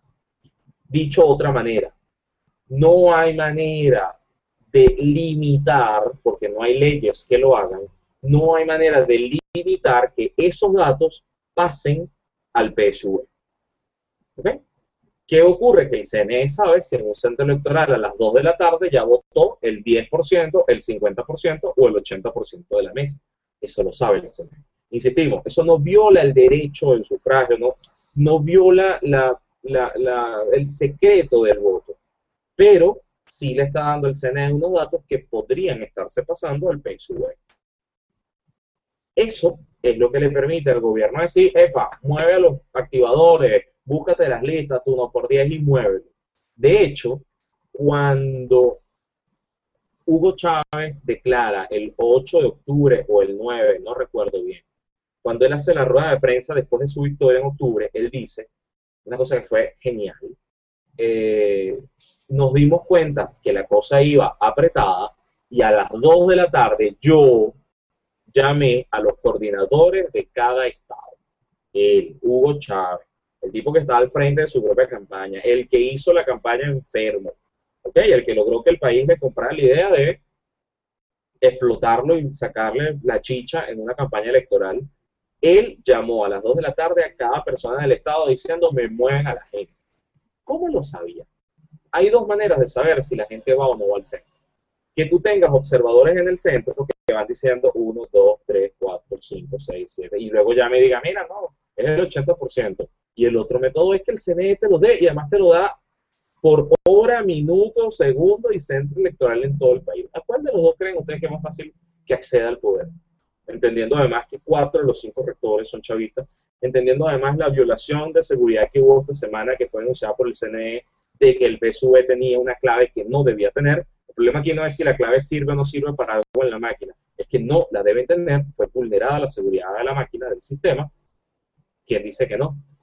No estoy diciendo que ocurra, estoy diciendo que por ley no tenemos cómo limitar que eso ocurra. Es como la ley de neutralidad en Internet, una ley que vamos a pelear en Venezuela en algún momento, ojalá. Es una ley que le dice a los proveedores de servicios respeten la señal de sus clientes. Así como la gente ahorita se queja de ABA, hay una ley que te permitiría decirle a ABA no afectes la señal o garantiza que la señal sea buena, constante y que la gente obtenga el mega por el que paga. En este momento no la tenemos, entonces no hay una ley que le prohíba a CanTV bloquear el acceso a páginas, hay páginas bloqueadas en Venezuela, limitar las horas de conexión a algunos sitios o hacer las cosas más lentas. ¿Qué hacemos entonces, señorita Naki? Bienvenida nuevamente. Gracias. Tenemos un montón de comentarios. Naki debe ser la única mujer a la que le queda bien usar gorra. Luis Borja dice, ayer por fin vi la película. No, es una buena recomendación. Victoria Robert dice que el rap de Nicolás demuestra que está totalmente descerebrado y solo le quedan las plumas en su cabeza hueca. ¿Para qué insulta al pana? Déjalo que hable, se insulta solito. Naki, ¿qué opinas de la carta de Ilan Chester a Nicolás Maduro? No la he leído. No la hemos leído. Kelvin Cordero, ellos pueden ganar porque a los militares los obligan a votar en los comandos por ellos. Eso ocurre, los militares los obligan y a sus familias por conexión, pero los militares igual no son la mayoría del electorado. Mosca, esto es como Moneyball. ¿Vieron la película Moneyball? La de las estadísticas de deporte. Está funcionando lo mismo. Tanto por beca, tanto por coacción, tanto por vivienda, tanto por mundo militar, tanto por tal, y eso te va dando un universo. Aquí y yo escribimos un artículo que se llama Los Intimidables, ¿te acuerdas? Pueden buscar en Google Los Intimidables, Luis Carlos y Naki o Naivet. No me acuerdo. Bueno, porque yo tengo un nombre serio. Sí, Naki tiene un nombre serio que es Naivet, con el que firma cheque. Lo buscan en Google y aparece, Los Intimidables. Muchachos, ¿saben si hay algún documental del plebiscito de Pinochet en YouTube? Seguramente, YouTube, plebiscito, Pinochet, estará alguna. Si no, busca la película, no. María Inés Borges, ustedes no se molestan. Si mientras los veo escucho, devoro una deliciosa asquerosita que acaba de traerme mi hijo, ¿verdad? Vale, dichosa tú, Sí, por favor. Además de decir la asquerosita en femenino. Es una maravilla. Belleza. Sí, sí. Álvarez Gales, yo sigo creyendo que estas elecciones las pierde quien las gane. Chávez nos dejó un país ingobernable, socialmente roto, polarizado políticamente, quebrado. Nico Rosales no es sostenible en el tiempo. ¡Wow, Álvarez! Este es el al cabo que ni quería del Chavo. Esto es lo que vamos a decir el domingo. Ya nos escribió la cosa así como, no, al cabo que ni quería. Nicolás, heredas un país endeudado. Ya a ver, en 8 días nos vemos por aquí. ¿Para cuándo está pautada la toma de posesión? Efectivamente no ha sido establecida, Sara. deberá ser muy pocos días porque además es la continuación de un periodo de gobierno. Y como no está establecida constitucionalmente, no debiera demorar más de una semana con respecto a la elección. Eso es lo que he escuchado, además, comentar en radio por gente que sí conoce de la materia, pero la verdad no se ha dado establecimiento a esa fecha. Omar Zambrano dice, me parece fundamental que Capriles haya hecho la conexión entre voto y defensa del voto como un asunto de responsabilidad ciudadana, responsabilidad de todos. Hoy, por primera vez, si no me equivoco, Capriles le deja tareas a la gente. Así es. Le deja tareas. O sea que nadie puede hablar de términos de vocería, es maravilloso. O sea, no solamente recibo al tipo, sino que me comprometo en hacer cosas, y no de manera clientelar. Es decir, esto no es a cambio de una cuota, de una cosa en el partido, esto es a cambio de cambiar las cosas. Pero Omar, te sumo otro punto.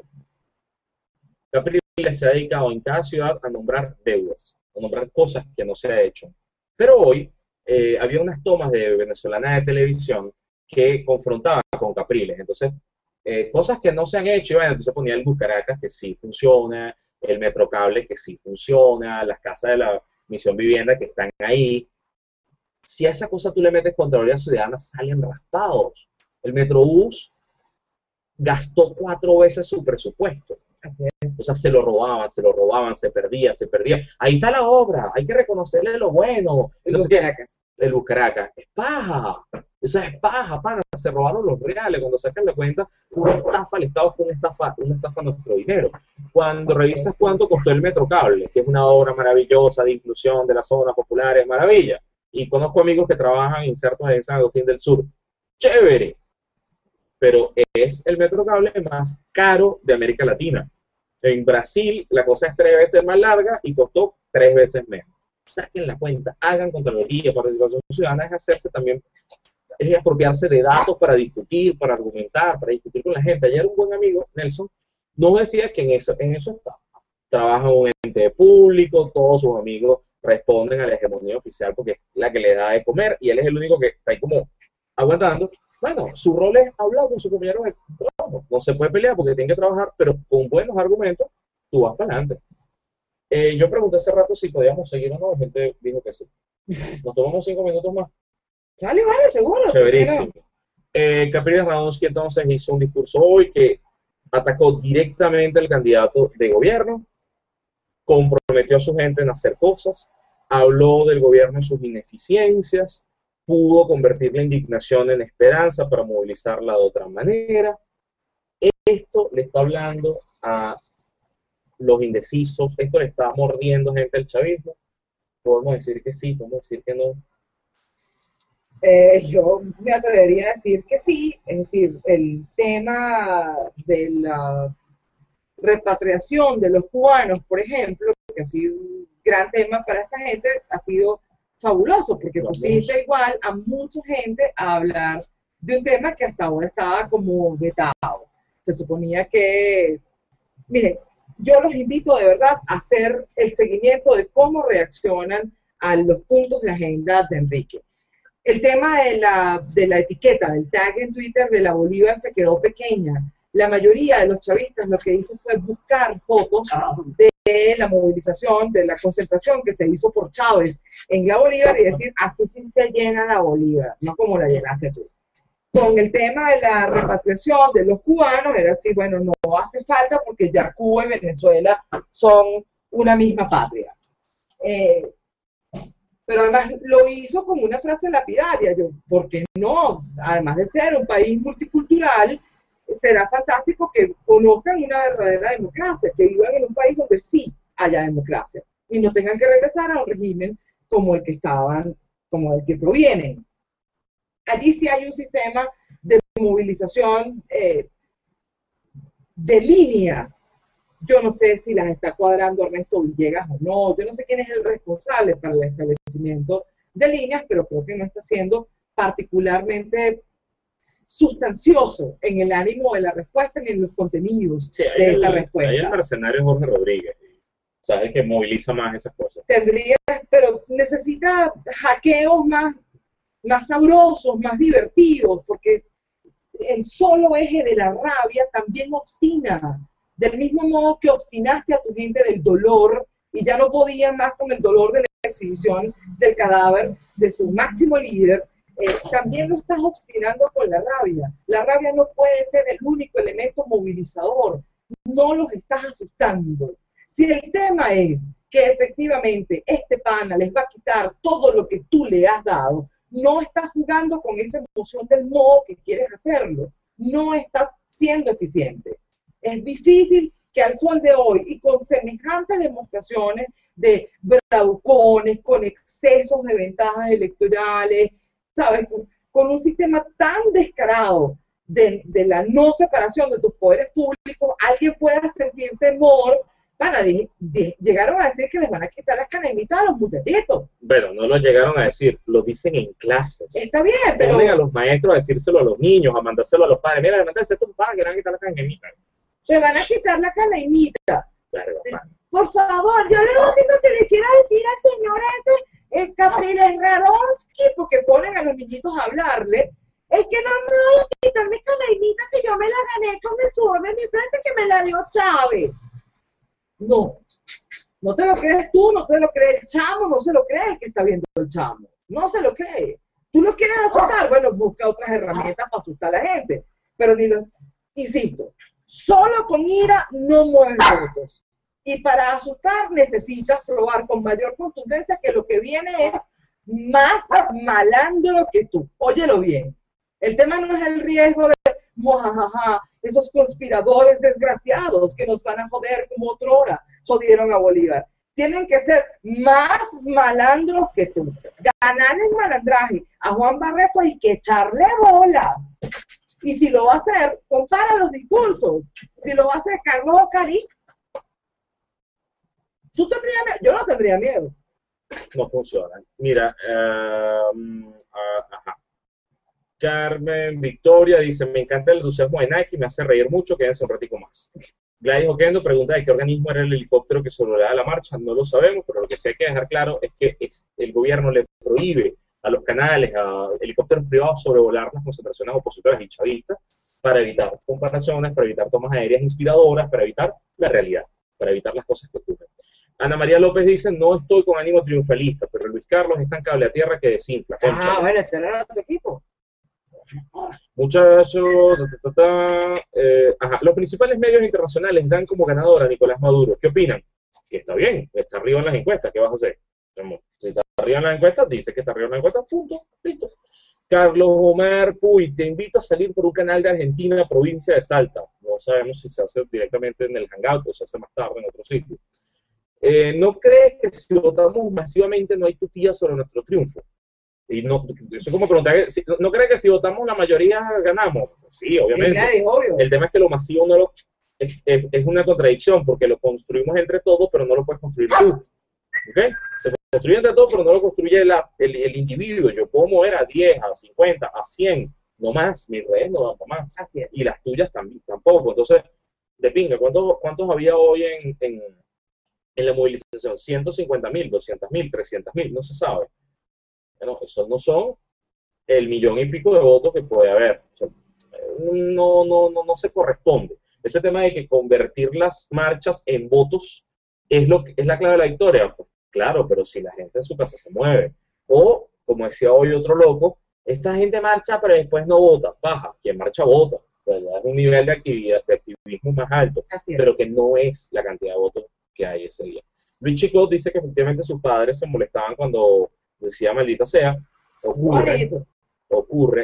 Y mensajes nuevos dice que Pepe está tranquilo. Marina Borges, si no puedo terminar la última etapa del proyecto Vivante Caparo, que ha dado de comer a la cuarta y a la quinta, ¿qué podemos esperar? Son las 4 de la mañana y aquí me tienen.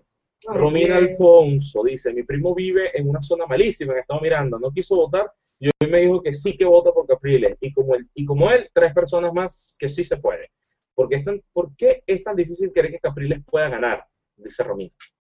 Romina, porque tiene el Estado en contra, porque tiene al poder en contra, ya está. Los manuales mínimos de política dicen que, de ciencias políticas, dicen que el que se enfrenta al Estado gana el Estado. O sea, es burda difícil ganarle al Estado. Ese es todo el tema alrededor de la no victoria o potencial victoria de Enrique.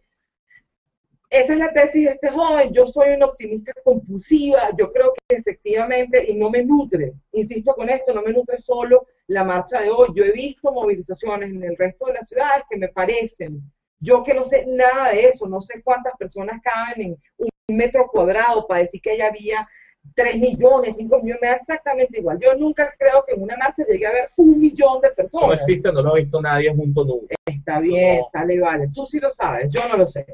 Yo no sé cómo se calcula eso en términos geográficos. Y me parece que durante tantos años nos han dicho tantas estupideces alrededor de ese tema. Eran miles de millones. Bueno, no, vamos a ponernos de acuerdo. Miles de millones del planeta. No llegamos en este país a miles de millones. Es una ridiculez. Pero sí creo que se moviliza mucha gente. Y en efecto, no hay manera de defender lo que no produce, como lo dijo en primer término Ramón Guillermo Veledo. Es decir, para defender el voto tienes que votar, para entender además cómo es la movilización del voto. No te puedes ir a tu casa a comer cotufa, puedes quedarte allí, preguntar si puedes apoyar a alguno de los testigos que está allí, puedes regresar en la tarde cuando vaya a haber cierre de mesa para fungir también como testigo en ese centro electoral. Hay muchas cosas por hacer el propio día de las elecciones. Puedes monitorear qué ocurre por tu casa, ver si hay alguna irregularidad cerca del centro electoral y reportarla. Son muchos espacios, además, que afortunadamente tiene Venezuela para generar reportes ciudadanos sobre este tema. Eso significa que toda la autoridad, todo el peso de la ley les caerá. Bueno, probablemente no, pero tú lo estás documentando. Tú estás generando información alrededor de ese tema y una información que no tiene que pasar por el filtro editorial de ningún canal o ninguna prensa, sino que la generas tú como ciudadano. Yo no creo que sea difícil creer en la victoria de Capriles, creo que es un asunto de tiempo. ¿Cuánta gente puede creer en este mensaje, puede conectarse con este mensaje? Esta gente que le apostó al status quo. Insistimos con este tema, revisen las encuestas post-electorales. La principal razón para haber votado por el finado no era cosa distinta a más vale malo conocido que bueno por conocer. Sí, y eso fue lo que movilizó muchos votos ocultos. La gente decía, no, los votos ocultos son de Capriles. Paja. Los votos ocultos son de la gente que se sonríe. Ay, sí, verdad, ellos son así. Y termina votando por el presidente, termina votando por el partido de turno. Sí. Poder mantiene a poder. Efectivamente es muy difícil cuando tú tienes a Capriles enfrentado a instituciones, a presupuesto público, a la hegemonía, a la movilización, a gente que está acostumbrada a mandar y a gente que está acostumbrada a obedecer, a que les digan, a que los ordenen, a que los lleven y los lleven de un sitio a otro. Sí, no, ese es el debate que hay en Venezuela. Por eso ser realista implica también entender que ese otro país, más rápido que el tuyo, construyó identidad, solidificó prácticas, se acostumbró a un modo de proceder y está allí. A favor de Romina, te reitero, no creo que con tanta rabia se gane una elección. Es decir, estos panes necesitan emociones más nobles, pero es difícil recurrir a las emociones más nobles cuando tienes un candidato tan balurdo. Por eso es preferible sostener, alimentar la polarización, amenazarte ante la posibilidad de que te quiten lo que ya tienes o de que lo que viene es más malo que malín. Porque tienes un candidato muy balurdo, muy, muy malo. Iba caminando por la avenida Victoria, cuenta Natalia Álvarez, iba caminando por la avenida Victoria y se nos acercaron 2 niños de la calle. Nos preguntaron, ¿están con Capriles? Y fueron a caerle a palos a una ficha de Capriles cercano. No tendrían ni 10 años. El discurso de odio de 14 años caló en la infancia. Eso va a ser lo más difícil de reparar. Natalia, España aún no supera la guerra civil. Aún. Y estamos hablando de una generación de abuelitos que a sus hijos y nietos no le contaron mucho, o sea, los protegieron. Por eso es que estos nietos no entienden muy bien cómo vivir en crisis, porque los abuelos no les narraron lo que sí nos narraron a los nuestros sobre comer cebollas y ese tipo de cosas. Es un tema generacional. La superación de estos valores sembrados es generacional. Para que pase, para que la gente no se resuelve en una generación. Ni siquiera El Salvador, que pudo declarar la paz y construir una democracia medianamente buena después de que se cansaron de matarse, ni siquiera ellos han superado el evento. Ahí están las heridas, ahí están los muertos, ahí están a la espera de justicia. Ese tipo de cosas tardan mucho. José da Silva, el día de la elección se debería cerrar la transmisión de cable submarino Cuba-Venezuela. No tiene nada que ver. No incide en lo absoluto. Contraerse los tipos y ponerlos a trabajar aquí tendrá suficiente. La de las 50.000 lochas. ¿Qué efecto tiene sobre el niñismo? ¿Qué efectos tiene sobre el niñismo que logramos captar el 7 de octubre el nuevo Capriles Radonsky al ataque? Mira, pana, aquí no hay ninismo. Aquí el que diga que es niní, tú me lo presentas y yo le meto un lepe. Es imposible con un nivel de polarización tan intenso como el que hemos vivido en meses recientes. Piénsalo además en la figura de Chávez sale de escena porque se va a Cuba a su cuarta operación y comienza este concierto de incapaces. Ya estamos esperando, estamos en esto, ya viene, el hecho se recupera, toda esta ridiculez sobre la que mantuvieron al pueblo venezolano durante 3 meses y de repente este hombre muere, vamos a este proceso electoral tan veloz. ¿Sabes? El tema, el tamiz para definir el marco de tu condición política cambió y cambió significativamente porque tuviste muchos días para evaluar, pero de manera fáctica, lo que significa un gobierno sin Chávez, el chavismo sin Chávez, qué significaba esta historia, no ante la esperanza con la que lamentablemente jugaron con su propia militancia durante tanto tiempo, asegurándoles que este señor iba a volver o que había la posibilidad de que volviese, sino que has tenido a toda esta gente dedicada a hacer campaña, a construirle un perfil a un tipo con tan pocas capacidades como Nicolás Maduro, y aquí no gobierna nadie, mi hermano. Es decir, esto ha sido un problema que ha asaltado a los viceministros, a los directores generales sectoriales. Aquí están tomando decisiones de poder, cargos más pequeños, cargos menores, sin estrategia. El tema de que yo hago la acción A más la B más la C más la D para ver si obtengo la Z, eso no está ocurriendo. ¿Quién coño genera planificación en este país?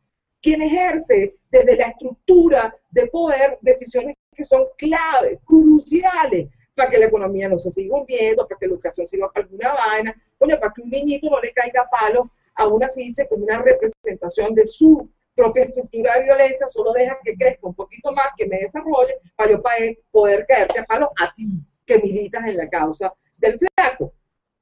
¿Quién está tomando esas decisiones? Cargos menores que responden ¿a qué? A sus propias estructuras de poder. Y el mantenimiento del cargo. ¿Qué quiero yo, coño, mantenerme ahí? ¿Por qué? Porque me gano más reales de lo que dice mi salario, pana. Ellos son los que están efectivamente administrando ese presupuesto. ¿Cómo fue? Jorge Arreaza, después de haber pasado 4 meses instalado en Cuba, haber tomado decisión alguna sobre el Ministerio de Ciencia y Tecnología.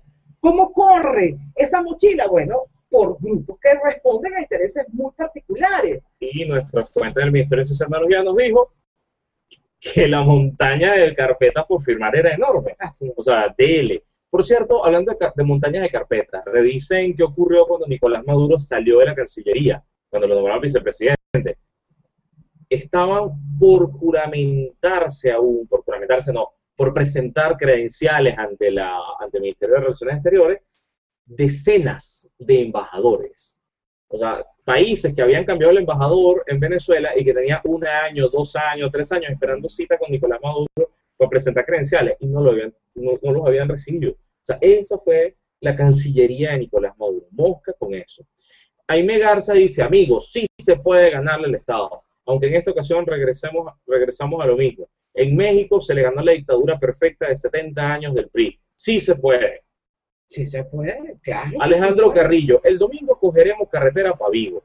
España, a Vigo, España, para ir a votar. ¿Sabían que la gente de Asturias tiene que ir hasta Vigo cuando el consulado del País Vasco está más cerca? Algo así como lo de Nueva Orleans. Pues sí, Alejandro, la política de la representación internacional de Venezuela, los embajadores, consulados y demás, cambió y ya no están al servicio de los ciudadanos venezolanos en esos países, están al servicio de la propaganda que hace Venezuela en el exterior. Las oficinas de embajadas y consulados de Venezuela en el exterior tienen entonces ahora prensa y cosas que se encargan, uno, de monitorear qué se dice en los periódicos de ese país sobre Venezuela y desmentirlo, mandar comunicados y además revisar lo que ha hecho el embajador en España, desmentir a los medios españoles, atacar a los medios españoles. Son oficinas de propaganda y sirven para buscar quien venga a dar charlas en Venezuela a favor de la revolución sirve para llevarse gente por fuera que haga charlas a favor de la revolución. Una paja absoluta. ¿Tú crees que te la van a poner fácil? ¿Tú crees que ellos tienen ganas de ver cómo pierden esas elecciones?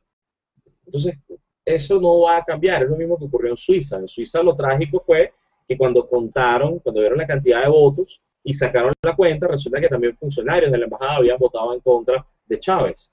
Los removieron a todos. Entonces, ¿qué pasa con los cargos de gente que hizo carrera diplomática para afuera? No me jodas.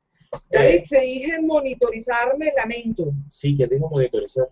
Presumo que lo dije yo, Sí. pero quise decir monitorear. ¿Vale? Yasnaya o Yas Ochonaya, una señora del metro se me acerca y me dice, yo fui chavista hasta que Chávez se murió, este señor Maduro es muy chimbo, todo está muy caro, yo voy a votar por Capriles.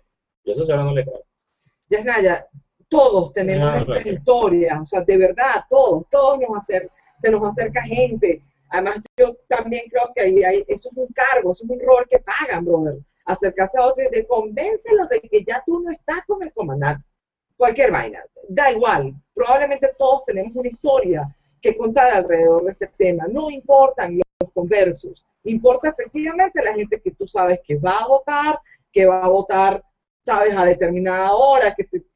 Este tema, lo que tú puedes efectivamente monitorear, lo que tú puedes ni siquiera controlar, sino chequear, como lo decía esta señora María Celina. Tu familia, tus amigos, tú ya fuiste a votar, ya lo hiciste. Esa es efectivamente la historia que nos acercan a esos votos chiquiticos, Moneyball, que es lo que te va sumando, bueno, victorias, pequeñas victorias en centros electorales, en espacios. Un buen ejercicio para entender esto fueron las propias primarias de la oposición. ¿Sabes? La decisión de cara a la oposición a quién iba a ser su candidato el año pasado, quiénes iban a ser sus candidatos en las alcaldías. Fue un ejercicio interesantísimo para entender cómo se mueven esos pequeños espacios de poder a los que regularmente no le apuestas mucho, pero que sumaditos, bueno, te dan unos resultados que posiblemente no habías previsto. Eso es una gran manera de entenderlo. Chévere que tengas la historia, pero nos hace falta mucha más historia alrededor de la gente que sí conocemos y que podemos efectivamente acercarnos el próximo domingo, una llamada, un mensaje de texto, un tweet y saber qué ha pasado con ellos. Guillermo Astudillo apunta una cosa maravillosa. Lo que más juega a favor de Capriles es la abstención del chavismo, no tanto la transferencia de votos. Cuando revisas la elección del referéndum por la reforma constitucional del año 2007, efectivamente lo que hizo la victoria de la oposición fue que se abstuvo el chavismo. Y el chavismo se abstuvo por una razón importante. No fue una elección emocional, fue una emoción racional, o sea, fue una movilización racional. Cuando tú revisabas el mamotreto de esa reforma, decías, esta vaina es muy compleja, o esta vaina es un horror, o no estoy de acuerdo con esto, y no fueron a votar. No votaron en contra. Nadie le va a pegar al marido, por más maltratador que sea. Tú quieres que te pegue él a ti, pero se abstuvieron. ¿Esta vez va a pasar? Yo diría que sí y no. ¿Qué ocurre? El gobierno moviliza miedo, moviliza plata, moviliza presión, pero están jugando a que toda la elección sea emocional.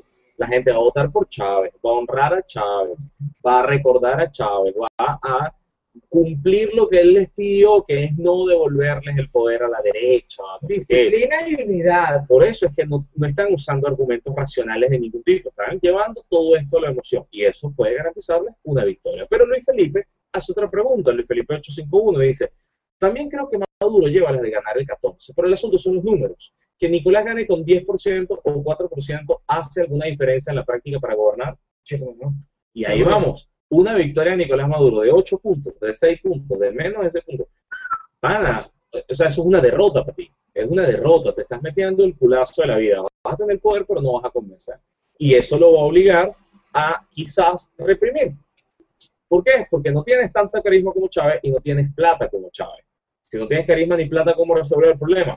Policía. Va a tener una dinámica social profundamente confundida. Por más que los recorridos de Nicolás Maduro en las ciudades camuflen, o sea, tengan como camuflaje y cosas, actos de gobierno aprobados, el presupuesto está ahí, vamos a firmar los contratos colectivos, todo eso es paja. Muchas cosas no las vas a cumplir, el dinero no va a llegar, se va a perder en el camino, no vas a tener dinero para aceitarle la mano a gente que se convirtió en tu cliente, vas a tener que reprimir.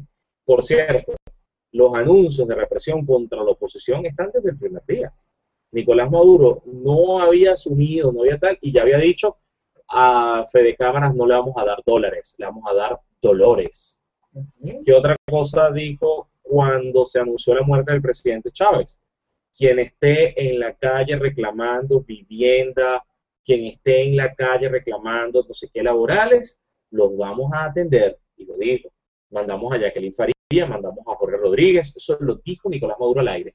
Y después dijo, y los manitos blancas y estudiantes que estén protestando, lo vamos a reprimir. Vale, si usted es opositor se reprime, si usted es popular y se identifica con el gobierno, entonces vamos a atenderlo. Atenderlo es prometerlo y dejar eso para después. Y ese fue el gran mensaje del acto de hoy. Una gente que le dijo, bueno, probablemente ganarás, cabeza de ñame, eso no lo sabemos, lo vamos a saber el próximo domingo, pero mira, la gente que todavía vive aquí, que le da la gana de trabajar por este país, que no te va a hacer la tarea sencilla, que no te la va a hacer fácil. La construcción de otra identidad política también es interesante, es importante, el tema de recordarnos con mucha más constancia el ejercicio de la democracia construida así, tejida así. Hay varios comentarios, hasta ahora se pone mucho mejor. Por cierto, seguimos teniendo un montón de gente, más de 100 y pico de personas conectadas a la vez, gracias a todos. El gobierno de otro país está en piloto automático. Carmen Victoria dice, ahora ganar con votos es una cosa y que dentro del CNE vayan a voltear los datos es otra cosa. Hay que defender el voto estando presente, como dice Capriles. Carmen, es imposible que el CNE cambie los resultados. Cada elector, vamos otra vez a aclarar eso, cada elector vota. Tu voto tiene un respaldo, un papel, y ahí comprueba. Capriles, o Chávez, o Maduro. Lo depositas en la caja. Ese fue el primer respaldo. Cuando cierran la mesa, no sé qué, transmiten los resultados, hay un chorizo, o sea, sale un papel con todos los resultados. Abren la caja o las dos cajas o las tres que vayan a revisar y se comprueba. Pero también ese chorizo queda en manos de los testigos de los partidos políticos, que se lo reportan al comando. El comando también está en la sede estatal y ve el resultado estatal y puede comprobar acta de máquina por acta de máquina y sumar estadal. Quien esté encargado del estadal puede también sumar y sumar el nacional. O sea, cada capa, cada nivel de esta elección puede ser auditado, siempre y cuando tengas testigos. Cuando eso llega al CNE, el CNE lo que ve es el flujo de datos. Pero no es que dice, ay, esto pónmelo para allá, esto pónmelo para acá, eso no puede hacerlo. No puede hacerlo porque la oposición tiene todas las actas en la mano. Hay una cosa, Cristina dice que ya está muy bebida para enviar un comentario inteligente, pero aquí estoy fiel, echándole horas. ¡Qué bárbara! ¿Qué estás bebiendo? A ver si te acompañamos a distancia.